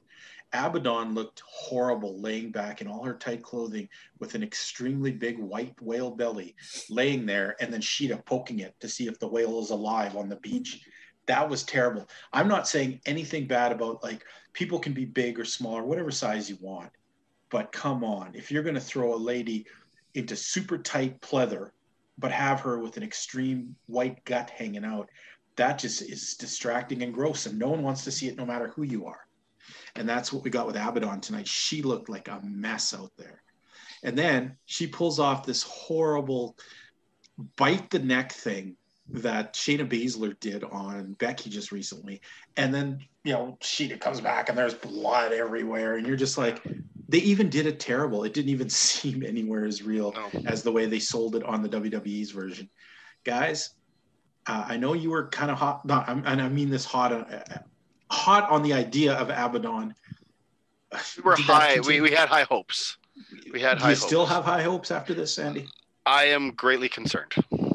Okay. And that's just putting it mildly. From the pre-match, and because I have to remember it's an audio show. So yeah, the quote unquote air quotes attack to the post match, you know, when she was down and then doing the poke and then the way she gets up. Like I said, and the bite was bad. I mean, like the actual visual, the close up that they had of her doing it, because they kind of had it where you can kind of like see her face, like over the shoulder. Over the shoulder. Looked good. Mm-hmm. For what it was, looked good. But then when she pulls away, I mean, you talk about all the blood stuff, but really you didn't see much because the entire time she'd have just kept her arm on it. Yeah. And you didn't which I get, because if you're hurt, you're selling, you're going to keep you're going to keep hands there. But for the television audience, for that visual, I would think somebody would have instructed her to, if depending on what they, maybe they instructed her not to, because it was just whatever makeup came off of Abaddon's face and that was it. Yeah. But looking for the visual, there should have, we should have seen something. Yeah. But no, poorly executed. Yeah. So I'm at this point now, the original high hopes that I had for Abaddon and what they could do, like, to me, she needs to be short, needs to be sweet. Right now needs to be protected / heavily produced. Mm. At least that would be my thought process if I was going to try and make a serious go, like a legitimate go with this character. Mm-hmm. If we're going to compare it to kind of the goth, mythical, Sting, Undertaker, like that. And to me, it's just going downhill fast, unfortunately. Yeah. Elio? Yeah, for me, Abaddon was hot in the beginning. I was looking forward to seeing where they go with this character, but now I've gotten lukewarm after this presentation tonight. Well, I think problem too here is we had saw small bits of her where it made you wonder a little more. Yeah. But it was just too much of her. She was exposed tonight, and there wasn't any actual pop behind what she was doing. So in the end, it came off as just an inappropriately dressed woman, not really doing a really good job here. It was very amateurish, and once again, I feel bad for Shida having to carry someone who is obviously a weaker competitor, a weaker performer. She's now going to have to carry Abaddon into some kind of match. So Well, you know what? You can say that at the same time, though. Like at least from my perspective, the potential that was there with Abaddon, even if she wasn't, even like, I mean, again, because we don't really know how she is as a worker. That's true. But for what the potential was with this character, if it was, like I said, booked properly, booked safer, to make her look like more of the monster that they wanted to be. Because other than the way she looks, like there's nothing really. Yeah, she doesn't do any great moves. She doesn't do anything. No, but even from like the attacks, and you know, last week, you know, you were against the, okay, she took the one kendo stick shot and then went down. I was okay with that, because to me, at the same time, you know, you're like, well, if they beat the hell out of her, but that's the type of thing to me where it's like, if you beat the hell out of her right off the get go, then what do? You know, it's like one of those things. It's like, okay, she took the one shot, and most people would sell or whatever, and I was lenient with it because it was like something simple. She popped back up.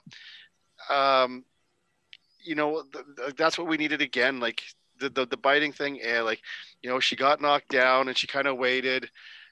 It's just, you know, and I'm always one where if I'm going to be critical of something, I'd like to offer suggestions off the top of my head. Like this would be something where I wouldn't mind sitting down and it's like, okay, how can we come up with some better presentation for Abaddon? How can we make her, you know, protect her and make her look like more of a monster, more of a credible threat that we have to, you know, that Shida needs to be worried about, because she's gone from being super scared, like I said, bumping during the promo, and she's getting all skittish, to like this, which is nothing.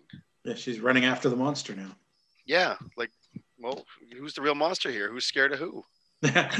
Well, you know, I think you brought up a very, very good point. And I think what they should have done is they should have produced her better in the beginning. They shouldn't have unleashed her on Shida yet. They should have dragged out the scary things. They should have showed films of Abaddon doing stuff. Vignettes, something where we got a better thing.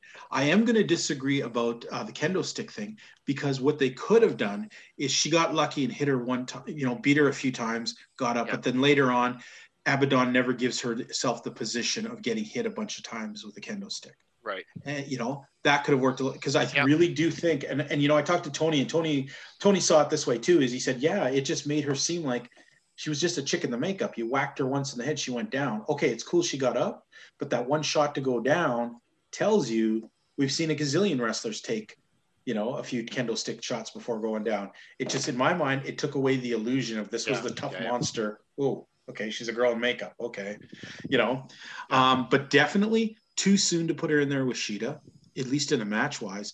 There should have been a little bit of longer chase. If you want to make her a monster, produce it. Make her stalk Shida. Make her do more things outside of this, and make it seem like Abaddon is a mystical character, not just a chick with weird makeup and two different color contacts, you know, because that's what this kind of exposed her this week as just being that. It's Hopefully like we can go around to this, but yes, go on. I know, it's kind of like to Shida's original promo about her, and you made the comment too, is like about the cosplay. Mm-hmm. Rather than being like a monster, rather than being a legit threat, you know, she said her off the bat, cosplay. And I was firm that no, this was gonna be something more, and it's looking more and more like, you know, the way they're booking her, you're right. Like, she's right, you're right. Like, and really, we got to give Abaddon a little bit more of a costume up top.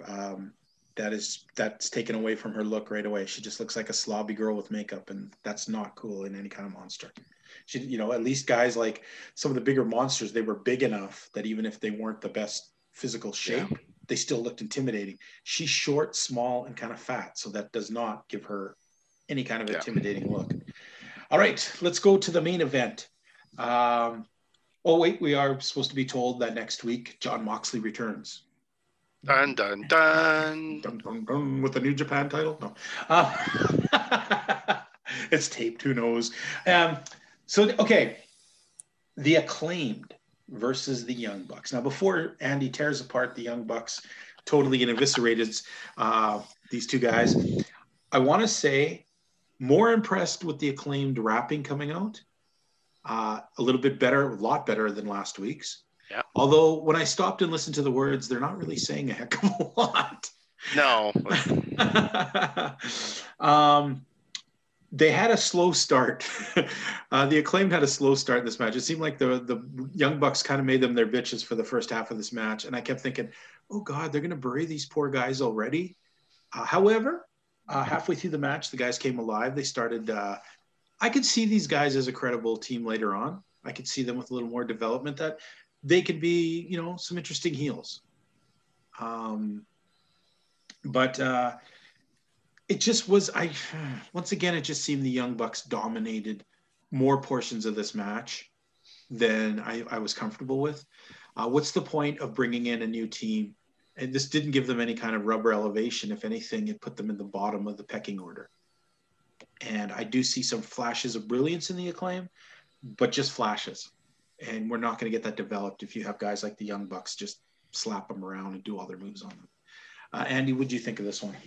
You know what? You've been letting me go first, so I'm going to let Elio, because then Elio just, yeah, no, I agree. So I'm going to let Elio go first, and then I'll round her up. This week, the rapping, I was fine with it at the beginning. This team, after this match, I want to see more from them because we're not a fan. I'm not a fan right now, but I can see them starting to grow on me down the road. All right, Andy. All right. Contrary to popular belief, I am not going to tear apart this match. As I'm going to chuckle as I say this, just because, and I'm only addressing it because you guys addressed it. Yes, the rapping wasn't that bad off the start. The coming out. I didn't mind the match because to me, where you say the slow start, that actually stood out to me. That it was more just simple back and forth tag team wrestling versus going 0 to 100 in 2.5 seconds. Okay. So I like that there was to me, there was a bit more of an arc, a bit more of a build with the match. Okay. I mean, they still got into all the crazier stuff and I was okay with, because and you and I, say we bump heads, but I think we have a little bit of differing views on kind of with the rubs and stuff with the guys coming in. And I wasn't expecting this to be a rub. I was expecting it to get some exposure. But to me, it was just made sense that the Young Bucks should have been like a 65-35, 70-30 type match. And I'm going to bypass just some of the other stuff, but overall, and some of the big double team moves, they had the partners coming in, breaking stuff up. That makes me happy. And that's where I get into an issue with a lot of these big double team, super duper moves is they do this and guys kick out. It's well, then you're not very good with that move and really So if guys are coming in and breaking up pins, that makes a lot more sense to me. I still watching it though. I can still see where I think Top Flight is better than Acclaimed. But the guys are there. The potential's there. So you know what? It was a good showing for the Acclaimed. My 2 points of contention. One, when they were do the Young Bucks, do they often use the kind of the sharpshooters? Is that yes. a normal thing for them? Okay. Yeah. Maybe this is me. This is a little old school. Maybe it doesn't matter. But with Sting being there now, I don't care if he's in the ring or not. Don't use it. Don't use it. And why they don't even need to use it. No, they don't need to. And with this Tony or JR, where it's whether you call it the sharpshooter, whether you call it the Scorpion Deathlock, to me that's trivializing it. Yeah. When you talk about stuff about Excalibur, kind of knocking stuff down a bit, to me that's okay, well that's Sting's big move. Right. And you're there doing it, and you're oh, well, whether you call it this or this, it was Ricky Choshu who did it first. Yeah. Okay. Well, you make up a good point too. If Sting wasn't there, then it's perfectly fine to call it the sharpshooter because you're elevating it to the thing of a legend. Yeah. But now that Sting's there, you're undercutting him by calling his move by some other legendary persons. From now on, it should be just it should be the Stinger thing, like it shouldn't be. That's what I'm saying. And who knows? These guys, and again, that's just my thing of just being old school. Maybe they don't care. Maybe Sting was like, yeah, go ahead, use it. I don't care. But to me, it just like, no, like you guys have such an abundance of an arsenal. You got 800 other moves you can use. Yeah. Leave that one for Sting. So there was that. The other thing I didn't quite understand, and in my head, I'm trying to figure out, okay, well, how am I suspending my disbelief here? Is so the ref gets knocked out.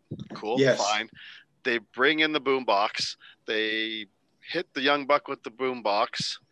The other ref comes in, and I'm thinking, okay, so is he going to come in and, they go for the pin. It's like, well, shouldn't they disqualify them for using the boom box?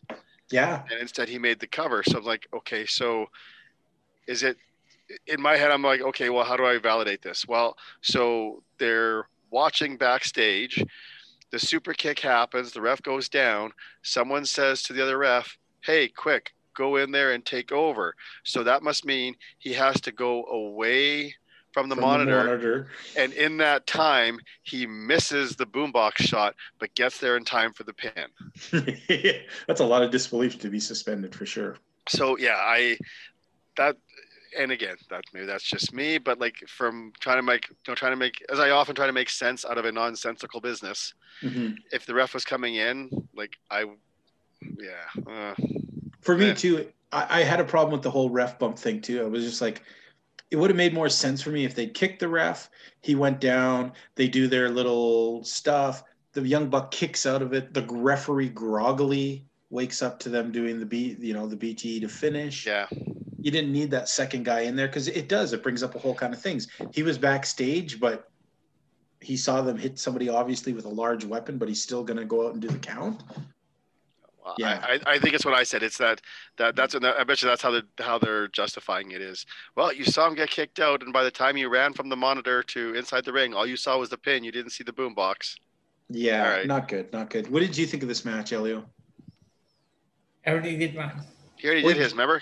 Yeah, because I deferred. Yes, you let him go first. Okay. Yes. So yeah, and I guess what I'm trying to get at too is to bring that up about the rub is you're going to highlight someone if you give them a top team. You're trying to give them a rub if you give them the champions in their second weekend. That's what I was saying, and it didn't come across. And I had no problem with the pace of the match at the end, but I did have the problem is I had kind of wished. I don't mind that the Young Bucks get 70% of the offense in. I don't mind that. Yeah. From a bad guy team, though, I need that 30% to be in a row and to be like they're cheating to get it and they could pull the cheat off anytime. And right off the bat, they should have done something nefarious. And then the Young Bucks work back up the hill and their obviously better skills take over. It just the beginning felt a little stilted to me. Like, okay, these poor guys are just in there. They're obviously, the Young Bucks are showing you, even as bad guys, cheaters, these dudes ain't that good because they're just getting their ass kicked for the first third of this match. And they're doing nothing but taking a beating, Yeah. And as bad guys, they don't really seem to do a hell of a lot of cheating except at the end with the boombox stuff too. Yeah, they have some attitude and they rap and so they're just bad boys who are up to no good. Yeah, exactly. You kids get out of my yard. Anyhow, overall, let's take a look at this week. Spin the wheel. Let's rate this week's on our report card rating. We're going to start off with Elio so he can't glom off of either of us. Elio, what kind of... Wait. I don't know what you're talking about. Just go, man. Just go with it. Just go with it. How are you gonna rate this week's holiday bash? Okay, there was some up, some down. I'm gonna go with in the middle B. Really? Okay. Andy, and I kind of wish it was Andy's Elite holiday bash instead of what we saw, but I'm kind of torn here. Mm-hmm. And I'm going to say that maybe I'm going to be a little bit influenced by Elio's pick, and just because it's the holiday season, I'll say I'm originally was going to say a C+, but I'll give it a B-.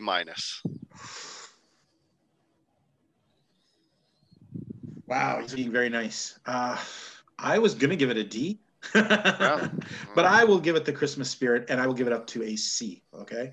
I just can't justify this as good as last week's show, and last week I gave a C. There's just too many glaring problems. There was some good stuff, but I mean, there's things that really were badly destroying for characters in here tonight. Abaddon took it badly for this one. So yeah, overall, I guess what do we got here? A B, a C. Did you say C plus? No, I was saying B minus. See, now I'm getting thrown off. Yeah, because I said because of Elio here, it's the holidays. Okay. So I upgraded from C plus to B minus. B minus. He gave it a B. I gave it a C. So I guess B minus is probably the average. The average between the three of us, and I think that's highly high for this week's episode, guys. I'm even now as we say, I'm looking back through my notes. I'm like, okay, well, this match wasn't too bad. And you know what? There wasn't any of this week.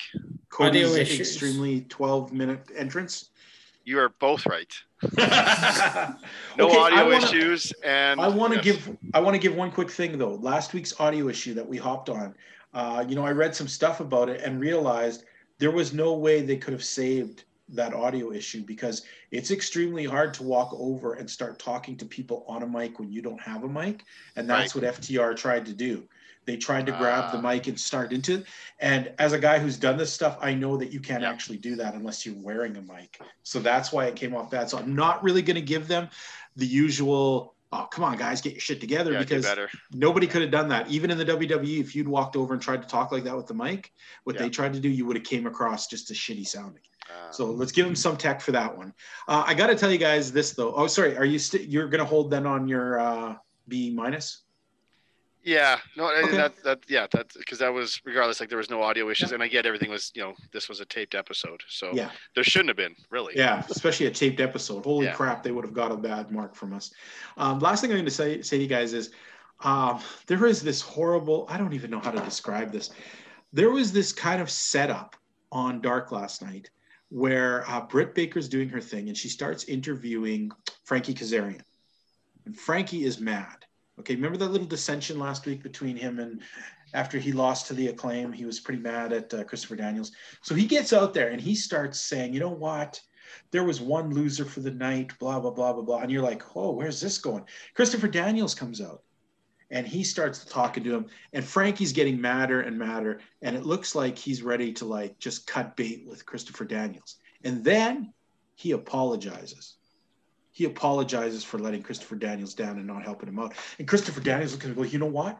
You're wrong, because it was my fault we lost. And I've lost the fight. And I'm sitting there going, what the fuck are we watching? Are they both Canadian? Yeah, it seemed that way, huh? Sorry, eh? No, I'm sorry, eh? No, I'm more sorry, eh? And then they use that opportunity to turn around and tell Angelico and what's his goofy partner? Jack Evans, that they're going to kick their asses in the ring SCU style next week on Dark. Wow. I was, even as a Canadian, I was uncomfortable watching this terrible exchange of stuff. It was like high school acting class again. It was pretty bad. But folks, we're going to wrap this up. Andy, you want to wish some Merry Christmas to all the people out there? You got anything you want to throw at people? Whether it's Merry Christmas, Happy Hanukkah, Happy Kwanzaa, whatever it is you celebrate, I wish you and yours the very best during the holiday seasons. Best wishes for the rest of the year. And thank you for supporting and listening to the WPOV network. All right. Elio, got some wishes for some people out there? Just have a happy holiday, and hopefully next year will be even better, because this year was just crap. No kidding. You know what, folks? We want to wish you guys a Happy New Year, Merry Christmas, all the holiday stuff. I know it's going to be tough. We're all stuck at home. We don't get to have many guests and stuff like that. And, Elio said we hoped it was a better deal. Well, it's hard to be any worse than this, I would think. This has been a pretty rough year. Yeah. But as Andy reminds me, don't just be so happy because the New Year's coming. It doesn't mean it's going to get any better, but at least not right away. But you know what? Be good to each other as much as you can. We're not outside too much being able to be dicks to each other, but hey, why don't we try not being dicks to each other on, I don't know, the interweb for a little while? Do we really need to jump down each other's throat for anything anybody says on an opinion page or a nice post? I'd hope not. But all I can say is all of us here at WPOV Wrestling, we've had a great year, talking a lot of stuff. We hope for the coming year for even more. We have some fun guests lined up on quarantine. We have some cool things to talk about, and we still have hope that AEW will still continue to get better and go up that ladder of success. We want to thank you guys all. Tune into all of our shows. Enjoy it. Be part of the thing. Write in. Hey, you know what? We even sell t-shirts. I forgot to even mention that. www.prowrestlingtees.com/WPOV Wrestling. We have 4 different designs available. All of the money that we raise, they're $19.95 each. Buy US them. dollars. US dollar. So that's 174 American. Anyhow. Canadian, sorry. All the money raised helps go to funding the show and to make it even bigger and better. And Andy needs some new shoes, baby. He's been gambling. And anyhow, folks. I gamble every day when I wake up. Yeah, me too. I'm still alive. No one's murdered me. I gamble when I walk outside, actually. Anyhow, we want to wish you guys a great holidays. And Elio, say goodnight to the good people. All right, for the legend TJ Logan, the new WPOV pay-per-view points game champion, the Lone Wolf Andy Anderson. I'm the gentleman Elio Canellis, and we'll talk to y'all next week.